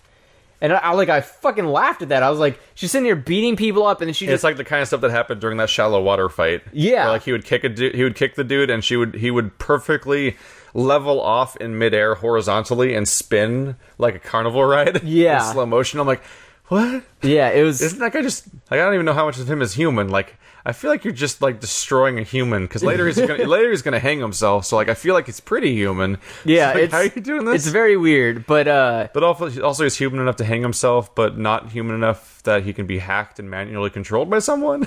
yeah. So he's like, yeah. So he's like cybernetic, but I guess necks are still as fragile as ever. I don't know, but so the doctor before the major escapes gives her like a bag with numbers on it. And she takes the bag with numbers on. It's supposed to be a key. We couldn't or something. see it up close. No. It It was glowing. There's a thing Like, in this game where all the holograms are often relatively clear, but a lot of the physical objects people are carrying are often like really weird. It looks like I'm looking right now at Andrew's Majora's Mask cartridge. Yeah. And it's got a hologram cover, which means that it's unreadable from this distance and just looks like a wet smudge. And that's kind of what all the physical objects in this movie look like. Is Yeah. they're covered in some sort of shitty holofoil shit where like you're like, I don't know, it gave you a bluey baggy thing, Yeah, which I think was supposed to be like. It's like I think the it's key to supposed the apartment. I think it's supposed to be one of those like dog tag shaped keychain things that would have like a number for a key. okay. So I think that's supposed to be like they because said it had the number of the apartment that Yeah. she goes to on it, but like she pulls it out of the bag, and I was like, "Oh, it's like a physical object. Yeah, But like what it is was- this it was- object for?" And she never uses it. She just pulls it out of the bag and then is immediately at the. What was confusing about it is that because they just hand her something, I was like, oh, maybe it's a chemical or like a data download. I thought it was a data Yeah, disc because it's the same looking yeah. disc as the one she put in the fucking computer. She hands it to her and says, "This is your past, the real one." And so you think, oh, it's like it's her memories. Yeah, like that's what- yeah, that's they what I download thought. them, but it's literally just like here's the Here's the key card here's to the your apartment room you should go to Yeah. to learn your past. It's like that seems like the most contrived possible way to handle this. Not only that, so she goes. Oh, God, she I goes forgot to this how dumb this apartment. gets. She goes to this fucking apartment, And immediately catches an escaping cat. And Yeah. is like, is this yours, Mom? yeah, she like catches this cat, and the lady's like, "Oh, you got it, thank you. Come in," to a stranger. Yeah, she invites a stranger into her home. And so she like looks around. She's like, "Huh, that's weird." It's like, you got an extra room. Whose room's that? And she's like, "Oh, that's my daughter. She's dead." Exactly 1 year ago. Yeah, exactly 1 year ago, she was dead, and the ministry gave me her ashes. Not suspicious. So she immediately gives all of her backstory, being like, she was in the lawless zone, and the military went after her, and she ran away, and she supposedly killed herself. The military gave me her ashes, and she was fierce and uncontrollable and feisty, and she hated technology. And you remind me just of her. And I'm like, what? How? Yeah, because the way she looks at her. Yeah, it was the dumbest line ever. Because like, fucking Major walks in and is just staring at her as she says stuff. Yeah, just quietly and politely, just sitting there while having a confused look on her face. And somehow, immediately, this woman's like, "You're my daughter," and I'm like, "How? How could you ever?" How could you ever start piecing this together? It's one thing if, like, it was a real human being that doesn't remember you, but, like, it's literally not even the body or the mind at this point. Like, she doesn't remember you. You're her own mom. Yeah. And also is in a cyborg body that isn't even the same, like, race as she originally was. Like, is completely unrecognizable. And she doesn't know what's going on, and somehow within seconds you're recognizing her as your own daughter, who you've described as being like feisty and uncontrollable, but like this person's just quietly sitting here. I'm like, what? Also, I feel so bad, but the woman who played the mom, that was not a good choice. The only person in the entire film that does not seem to speak English fluently, but is speaking English. Yes. But nobody else in the film does that. I thought she was going to speak Japanese at first. Yeah, why doesn't she just speak Japanese with subtitles like the other character who does that in that movie? I don't know, but man, she can't fucking speak. She tried. She tried. I give her credit, but like she had no emotion behind what she was saying. It was a fucking humorous event. It would at least make more sense if everyone spoke English in this movie, but they don't. Yes. So why does she have to speak English? I don't get it. It made no sense. It was stupid. And then all the result is that the Major kind of like freaks out and then runs away and doesn't even bother having tea. And so then the Major just runs. That's rude, by the way. Yeah, she just fucking dips. And makes you tea and you just fucking run away. Yeah, and the mom's just like, I hope you come back. Like, that's it. She'll be like, will you come back and visit me? It's like, yes. Like what? You're a stranger.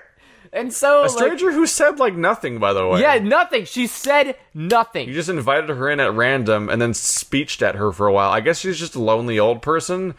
Like, sometimes you see people at the store that will just like ask excessive questions and make conversation about like what time it is and shit like that, because they're just like, their wife or husband died years ago and they just any human contact they try to stretch out. Yeah. So maybe that's what they're going for. Yeah, but I don't just like, invite those people into my house. Yeah, like, and usually don't within seconds assume that they're family. Yeah. Oh, yeah. man. So the Major runs off. She gets like all freaked out, and then so she calls the headquarters, Section 9. And Section 9's like, yo, well, the bad guy now, the real bad guy, showed up and he's telling us you're like killing people and you're like a fucking liability. And she's like, no, we'll ask the doctor. She knows. And then they're like, yeah, that's the one you killed. And she's like, oh, well, shit. Well, don't come and find me then. And so they don't. like that's all like basically the bad guy goes like, you better find her, and he's like, in the old boss guy is like, all right, whatever. And so yeah, and then basically the Major goes to the old house where 89 or like 98 people lived in a small 1-bedroom home, and she like, then the Reaper. It's noteworthy that this was before this happened, before the part where she goes there, is the scene where they say, the team's burned or whatever. Like, the leader says we're burned, and literally every member of the team gets hunted down by the evil corporation one by one, and none of them are successful, apparently, at killing any of them. Yeah. Somehow. Which starts in the most comical way possible, because the old guy gets into... Are the driver's seats on the right side in Japan, by the way? Yes. Okay. It's just like Europe. Yeah. Well, England. I think the rest of the Europe is actually flipped from England. I'm not sure. Really? It might be. I'm not. Oh. We can't go too further on that without being just saying. I Either don't way, know. Japanese I don't think. Japanese people sit on the right side of the car. Yeah, so he gets into the driver's seat on the right side of the car, and an entire team of like Just 3 six people. Was it 3 people? It's just 3 people. 3 people with machine guns all fire into that side of his car in every direction, and like apparently he doesn't even take a single bullet somehow. He's good. I guess he's got like a super bulletproof car. No, he's got a super bulletproof briefcase. Yeah, that too. So he then gets out of the car and starts shooting back at them, which is seems like a bad plan to get out of the car as opposed to just like shooting out the window of your apparently bulletproof car. Well, they only aim for the head. Fights them all off one by one while conveniently holding up his briefcase over a small portion of his body that's apparently also bulletproof. And he manages to take them all out while taking every bullet possible, but none of them hitting his body. Yeah. It feels like watching fucking Jedi fight droidekas at some He's point. also like using a revolver. Yeah. For some reason, because that's Togusa's thing, but Yeah. not the old guys. So he's like using a revolver for some fucking reason. And then he like makes some line about like don't send rabbits to kill a wolf, and then kills a guy. And then No, don't send rabbits to kill a fox. or fox, whatever. This is a foxy old man. Yeah, I guess. And so he just gets back. He just walks away from his car. He's like, "We've been burned. I don't need this car Yeah, he's like, anymore. "I don't need it anymore." So he walks away, and then everybody experiences being burned as well. Yeah, but also he waits till that moment to say we've been burned as opposed to beforehand, yeah. even though it's apparently a completely in sync strike where everyone's going to be attacked over the next couple of minutes, and he could have gotten them killed by not saying that any sooner. Yeah. I mean, So I now don't even know if Togusa can hear them because he doesn't have implants and he can't listen to like the neural network. Yeah. So maybe he can. Apparently Togusa can hear people because he clearly does. Well, no, he They doesn't say really. we've been He just burned, like and he immediately reacts and looks at the mirror like, oh, someone's sneaking up behind me at literally this exact moment, and he shoots people in every direction without getting shot somehow. This is where we get the moment we talked about before, where what's his name? Not Tokusa, the other name. Bato. Bato is like, I'm sitting next to my dog. Don't worry, I got it. bugle. And then they just don't show it. Or the Basset Hound. The Basset Hound, Basset Hound. which apparently is the bestest dog, because like there's a bunch of dogs that are all buddies with him, but then suddenly only the Basset Hound. That's just an inside joke. Because the creator of Ghost in the Shell has a Basset Hound, and it's his favorite type of dog. Isn't there a Basset Hound in Ghost in the Shell? It's the second Ghost in the Shell movie. There's Yeah. a Basset Hound, and that's again just a reference to the creator. Yeah. So yeah, So that's the every- only reason so- they did it. So we know that we see those 3 get taken after, but apparently I assume they also went after the girl and the black guy, and then we know the black guy survived too because he's the sniper later. So Yeah. they seem to have been completely unsuccessful as these giant strike teams to take out these random soldier dudes that we've never established were particularly capable or especially interesting. Like, Yeah. I think this is the only action scene Togusa has in the entire film, is taking out a few guys that go after him and then never seen in the film again. Yeah. Because he's not in the movie for any reason other than because he exists in the source material. And so, yeah, the Major and Skeletor, Kuzo, are hanging out at the old house when a spider tank appears and blows it up. And then they go flying out really cartoony, which is great. Yeah. It looked awful. Because explosions are too weak to kill them. Well, they also were like CGI when they were Yeah. flying back. So they were just like sploshy onto the ground when they were just like, blah, blah, blah, pfft. And then it was like, oh, okay. Yeah. So then the tank shows up, which looks like Bizarre. it looks like probably the worst Transformer I've ever seen. Yeah, it looks like something that it's like they looked at the Tachikoma design and we're like, well, that's too silly. We Yeah. gotta make him look angry and bad. So they made him a bunch of a bunch of rectangles. He's like 3 slabs of rectangle in a row that all wobble independently. He looks like the fucking machines from, like the robots from Interstellar. Yes. In a weird way. Yeah. And you don't know why he's made of rectangles, but he is, I guess. Yeah. And none of it seems like it's like you look at a Tachikoma and like you can see why all the pieces work to make it do what it does. This guy looks like he's just like we decided he'd be this shape and then we added legs to it. And like Yeah. none of it looks like it's designed to function. And it's like super flat. Yeah. So like he's completely flat, which is weird. And he's got like it's just an ugly design. he's got like 2 eyes in the front, but like those aren't his actual eyes. He's got a camera. So I'm like confused of like what the fucking point of the headlights are. to give it eyes. I guess. Angry eyes yeah, for to the make villain it look for the angry. villain robot, which is being piloted by a guy in a rain Yeah, room. and so it's what's Don't forget the rain room. what's really super weird is that like the robot is like the robot's sitting there being like it was on autopilot to make its way over to the Lala zone, I guess. And then the moment it shoots a missile at the house and blows it up, the guy's like, "I'll take control of this." And it was like, are you sure? Like, I think the robot was doing a damn good job. Why you take control Yeah, of like- it so that you can make miscalculations about getting distracted by stupid things? Yeah, like and getting so- shot on your flank by bullets that can't hurt you. And so that's what happens, where like every time the robot goes to Kuzo, Yeah, like the this major guy's just apparently shoots an it. idiot at piloting a tank. Yeah, and so he keeps getting distracted, and then she eventually like runs up top, eventually jumps on top, does the iconic scene of pulling. does the thing arm up. destroying scene in Looks slow awful, motion. by the way, because like the arm gets in the original in the movie, it gets destroyed originally by like just pulling. Like she pulls it. It rips her arm off, and she just like pulls it with the other arm. Yeah. With this one, she like breaks it off, and the motion of pulling it off rips her arm off. Like the top is so heavy that when she pulls it back like this, it just takes her arm with it, and she's like, "Whatever." And I don't even know what she does because it just blows up. It's weird because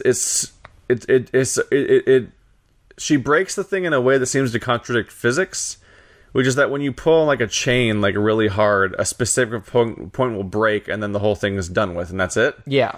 But in this situation, the panel she's pulling on and her arm are all like one chain, and yet somehow her elbow and the panel both break simultaneously. Yes. Because her arm goes with the panel when it flies off, but it's her actually pulling up on it that breaks her elbow in the first place and makes it disconnect in the exact moment that the thing breaks off. And I'm like, how did they both break at the same time? In a weird way. Yeah. It was. And it's not really clear what she's breaking off in the first place and what it's supposed to accomplish, but it apparently accomplishes something. Yeah, you don't know why she's doing it either, and even when she does it, the moment she opens it up, you don't see what's inside because you don't see that. She just opens it. It immediately It's like opens it's like the moment she pulls the panel off, the tank is deleted from the film. Yeah, she pulls the panel off and then it blows up. And I don't know what happened. Like, did she put a grenade in there? What did she do in the original movie? I feel like it made more sense. When she opened it, it had a brain inside. Yeah. And so she just hacked into it. And she actually did something. As opposed to in this movie, she pulls off a panel, then falls off, and the tank explodes, and we never see it again. And I'm like, what? Yeah. I think if I remember correctly, she opens it up, and then I think she either if I'm trying to remember correctly, I think she shoots it or blows it up. Like I think she actually takes a grenade and throws it in there, or she shoots it, and then no, they don't do any of that. That's right. She opens it up, and then they use it as a hub. Because then that's how they connect the her and Kuzo together. Yeah, they connect it through that brain. That's right. They use the brain in the tank because the tank served a purpose for the story. Yeah, and so in this one it's like, I'm a bad guy. Bye. I need me. Yeah, I need a vehicle. You've reached the level 7 boss fight. Yeah, and so it's over. Yeah, so basically the tank blows up. She goes flying. You hit my glowing weak spot with an arrow. She goes flying out of the ground, and then Kuzo has to quickly drag himself over next to her, or else the helicopter scene isn't going to make sense. Helicopter shows up. It shows up the helicopter looked cool. That was the only thing that was cool because the side opened up and then it turned into wings. Mm-hmm. That looked cool. I was like, all right, cool. Yeah, but then there's all right, you gotta snipe to snipe her, and then he specifically says snipe him for some reason, and so he goes, all right, so he snipes him. He's keep shooting, and he's and so I'm imagining the sniper's the guy I just sniped, or the other girl, it's such a weird, weird sequence of orders. Yeah, you're not being very descriptive here. But then the black guy conveniently shows up to snipe the entire helicopter down in one shot. Helicopter out. But it doesn't blow up the helicopter. This character we didn't even know was a sniper. Yeah, or was alive at this point. He just shows up on the roof of a building, shoots the helicopter once. I don't know where. Because it's too dark. Why wasn't it Bato? Why wasn't it? Everything about that story would set up Bato being the one to show up in that scene. I'm pretty sure it was him. I'm pretty sure it was the black guy. Yeah. Maybe it wasn't. It's really hard to tell because you show him for one frame in the dark and don't even really dwell on it. But I only thought so because he had the eye thing over his eye. Yeah. That's why I thought it was the black guy, but maybe I was wrong. In any case, somebody shoots a helicopter down. The helicopter just... If it's not the black guy, that means the black guy's only in that scene about the liver, I'm pretty sure. Yes. And never again. And so the helicopter crashes into a building. Thank goodness no one lives in the lawless zone. Blows up. And then, like, Bato shows up. No, it can't be Bato, because then he shows up to help out the Major. Because he comes down and he's like, yo. A significant distance away. Yeah. And then Bato is cradling the Major and crying, which is like a whole Is he emotional... crying? Yeah. I thought he was just kind of like... He is on some level distraught in that scene in a way that is not earned, because they never develop much of a relationship between those characters in the film. Yeah. The only hint is that at one point, like, do you trust me? Is like the only thing that really points at that. But like those characters have no on-screen chemistry or apparent like interactions or feelings for each other, but they're like emotional over the state of things at the end of the film. I'm like, what? You guys? No. You at least you can't have known him for more than a year. We know that much. And also, like, yeah, like they have no interactions that suggest that they're even particularly friends. Really. Yeah. Like besides the one throwaway line of like, "Do you trust me?" which is like also not really earned because they've never been in scenes together for more than a couple seconds before, even at that point. And then to tie it all up, because every story needs a good ending. The old man who runs Section 9 shows up at the bad guy's house, and he says, "Hey, I'm gonna kill you." And the bad guy's like, "No, don't." And so the old man just points a gun at him. Just shoots him. No, he points a gun at him, and then goes to the Major. "Do I have your consent to shoot him?" Yep. And she's like, For "I, some the reason. Major, give consent." And he's like, "Whatever." Which and is like something that we've never established that even he would know was a thing. They Yes, say back and he forth wouldn't in the know first that place. was a thing. Because every time they augment her or change her data, they always ask her to give her consent, and she always does. Until the one time, it's like, "Are you going to kill me?" During that one chemical red vial, yellow vial scene, Yeah. where she's like, "I, Major, do not give consent," and the doctor's like, "We never needed your consent," and like that's supposed to be like, "Oh man, major twist in the story," and it's like, and then this time it's like emotion. Then that's supposed to be the emotional catharsis, because it's like, "I give consent to kill the person that caused all this in the first place," Yeah. But it's like, using that phrase in particular makes this whole thing so weird and creepy. Yeah. And I don't know if they're going for what I think they're going for, but that just makes it weirder. But it's also super contrived. It's so dumb. It's such a shitty attempt at an emotional payoff. And then it just ends with her jumping off a building and Instead of being a child. instead of being a child, and thankfully this time the old man gives her approval to jump off the building. So that she can recreate the iconic scene again. Yeah, because the first time she did it, he said, "Don't jump off the building," and she still did it. But this time he was like, "You are cleared to jump off the building." And she was like, "Got it." And she jumped off. And then she went invisible. Catharsis, consent, or something. I don't know. And that's Ghost in the damn it. Shell. A By the way, movie that's just utter shit. It's derailing, but I just thought of another dumb scene. Yeah. The interrogation scene, ignoring the noose bullshit. There's the part where Major is going into the interrogation chamber and communicating via hologram. Yes. While standing outside. And this is when when the person being interrogated is in their stupid state of like, my daughter, and like he's harmless. But a second later, he becomes genuinely dangerous because the hacker's inside of him and like clearly acting through him suddenly.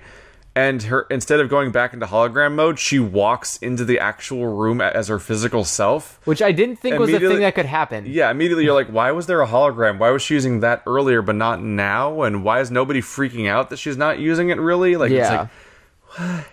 Yeah, well, the old guy, he was like, "Don't go in there." And then she went in there. I don't know. There was like no reason for There's the so old many man. scenes where it's hard to grasp the internal logic of what's happening on the screen for any reason. I think I would say the biggest fault of Ghost in the Shell was it didn't have anybody in it.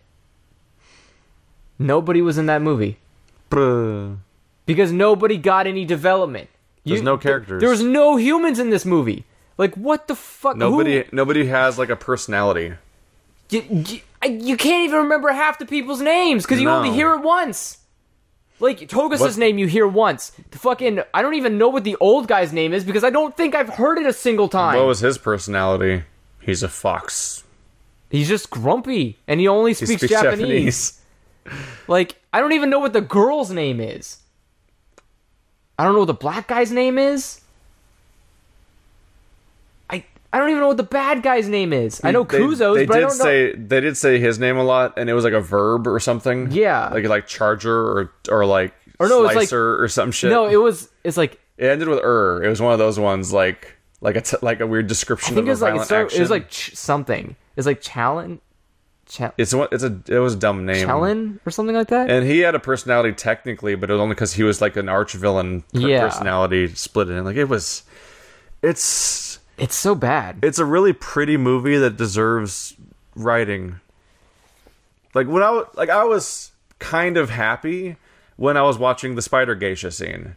Because looking at the stuff on the screen, I'm like, wow, this is like really visually distinct, cool shit going on. It's interesting. And nothing on the entire movie ever lives up to like the scene of watching a spider geisha drag somebody up a wall while hacking their brain. Yeah. Like nothing in the entire film ever lives up to that single moment. It's so much better than like the lowest moment of the movie, which is like the major pays for a hooker and then just touches her face. Yeah, that's the throwaway scene of like what the fuck? I guess she's grasping at her own humanity, so she's like, I'm gonna go find one of the hookers that's just actually human and like touch her face and talk to her while. And that poor hooker was like terrified. Yeah, she was like, "It's like, are you human?" It's like, "How does this feel? Different?" Yeah, and then it just cuts, and we leave that forever. I was like, we're not gonna. I was like, you can't give this character development moment like more than like 10 seconds, huh? Like, she had to get in that whole getup and, like, all the crazy face makeup and everything. You couldn't just, like, give that actress, like, more than 10 seconds to work with. Oh, yeah. Also, the scene where, like, she goes to the fucking cemetery and the mom, like, she looks at her own You don't have to come here anymore. Yeah, she looks at her own gravestone and and her mom's there. And she, like, talks to her mom when she's leaving. She's like, you don't have to come here anymore. She's like, I know. And I specifically, in the theater, I was like, can you get refunds on those? Like, can you get a refund on a tombstone? Oh, that's what you're talking about. Yeah, I was like, I thought you were talking about the movie. No, I was like, is it too late to get a refund on the tombstone? It was the end of the movie, and I heard you say, is it too late to get a refund? And I thought you were talking about the movie. Oh, no. I mean, that is a good question, but... Yeah, it's like... But you're talking about the fact that there's no one buried there? Yeah, there's no one buried there. I was Can you reuse it when she actually dies? I guess? No, because now she has a different name. She's the Major. So you'd have to re-carve in the fucking tombstone Major Does she not Makoto. self-identify as Major Makoto? She does. Because remember, Bato's like, is the Major still there? And she's like, yes. Mm-hmm. But she's also Makoto. But she's also Kuzo. Because Kuzo's there, but so is Makoto. And so is Major. So now she's Legion. She's Legion. I want to watch that.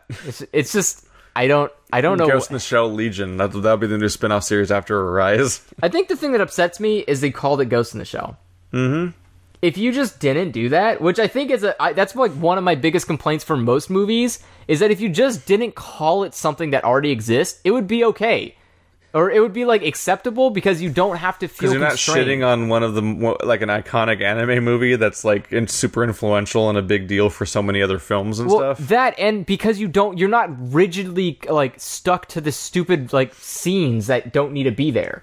Like, you don't need to do iconic scenes. Instead, it would just become one of those throwaway, like, garbage American sci-fi. Because, like, every year there's, like, that American sci-fi movie that comes out that gets everyone's attention. Like Arrival or like Looper or something. Like something gets people's attention usually each year, but then there's like 10 really shitty ones, like In Time, starring Justin Timberlake, where it's like everybody has a clock on their wrist and it runs out, they die. And you get and in that movie you get paid in time.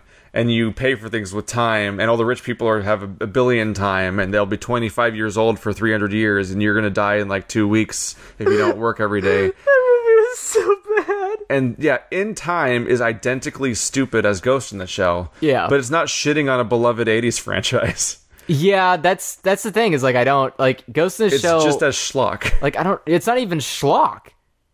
I wish schlock would be fun. Actually, yeah, schlock would be fun. God, In Time was stupid. It's like it's so dumb.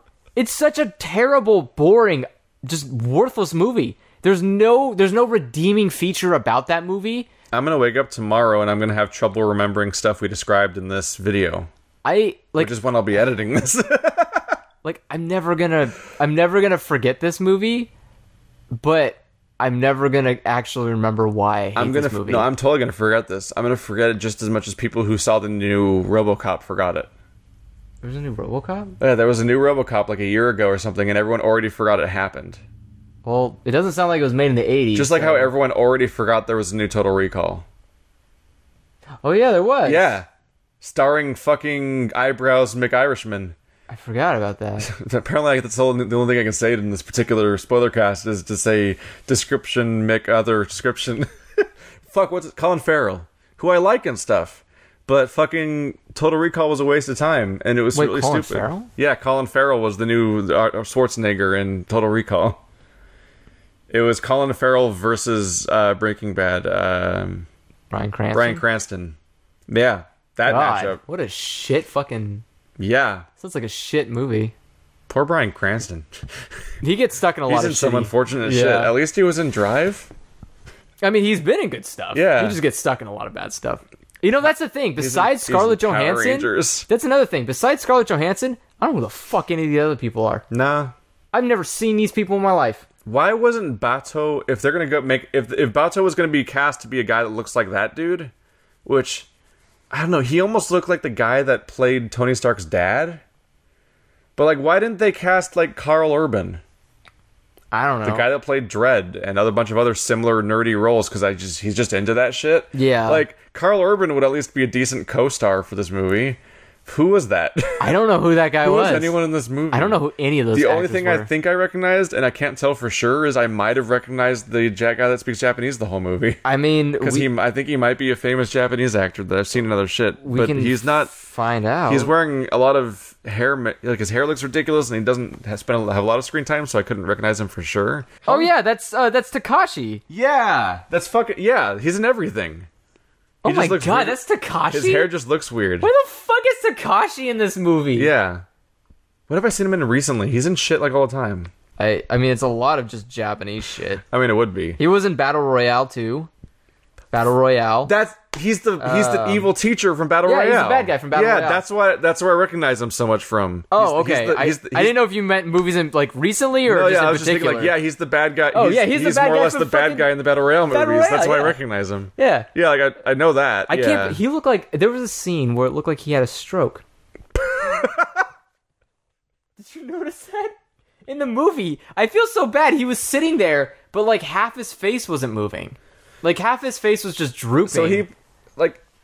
I've seen him emote before. In this movie, he seemed a whole lot like It seemed like he didn't. he wanna seemed like be. modern Bruce Willis, where he just seems bored with his own existence and doesn't want to be in any of the movies he's in. Yeah. And like he's just like, I'm Bruce Willis. I'm gonna sit in a chair and grunt. Where's my paycheck? I mean, he literally Like, did that for. like if you ever want to see Bruce Willis give up on his career, watch Fire with Fire, the one where he's like sidekick to some person that's a hero firefighter, and he's just like the most low effort actor ever. He's like, I'm in this movie, it probably won't even go to theaters. Fucking, it's what I'm doing this month. I'm Bruce Willis. I just need to pay my debt. We need to close this shit off. Yeah. This so has been a spoiler cast for Ghost in the Shell. Neither of us liked it. It will be forgotten by time shortly. it will be. It already has been forgotten, apparently. I mean, we yeah. were in a theater with one other person. Yeah, and that one One guy looked person like he was enjoyed there. it. I don't even know who any of these people are. It's fine. Yeah, I'm looking at all these cast members. I don't know who fucking any of these people are. That's crazy. That's crazy. How do you you spend all your money on Scarlet? Sure. All right. Well, in any case, She made Lucy a successful movie, I think. That other one where she was like a crazy AI monster thing. Like that. I mean, yeah, but she didn't have to act in it, It- or I mean, she didn't You're- have to physically. No, you're thinking of the one where the guy fucks an AI on his phone. That's a different Oh, movie. Lucy. Oh, right, Yeah, right. she has a lot of AI characters, if you Yeah. haven't noticed. Oh, she does. Yeah. That's weird. It's like you're thinking of the one that everyone couldn't, the one that was like an Oscar nominee, I want to say, that everyone couldn't stop talking about that year. Yeah. But she was also in like a more ridiculous B movie ish sci-fi scenario like this one recently called Lucy, and I think that was financially a success because it was Scarlett Johansson. Huh. This movie couldn't even write on that success because no one fucking cared about this No one movie, and fucking it's cared about this movie. crashed and burned. We're late to the game now to the point where in a lot of local areas it'll just won't be in the theater anymore. Yeah. That's how quickly it's gone. Which is okay, guys, because Yeah. you shouldn't see it anyways. So that was our spoiler cast was a spoiler for cast. Ghost in the Shell. I'm sorry. This might be a more regular thing. I don't know if God, Andrew and I might drag ourselves to... Joke's on you guys. We actually watch bad movies and play bad games. Yeah, Andrew and I might drag ourselves to Transformers 5 when that comes out, just because we also watched Transformers 4, and we had stuff to say about that and its evil chromosomes when we saw that.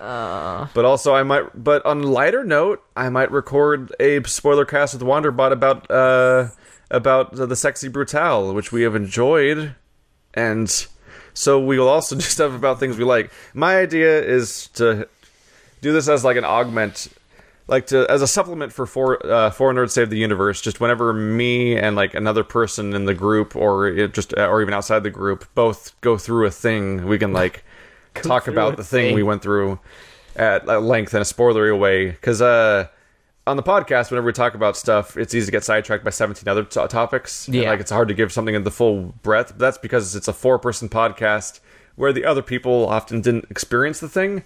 So it's often just 2 people talking about a thing, and other people get sidelined for a while, basically.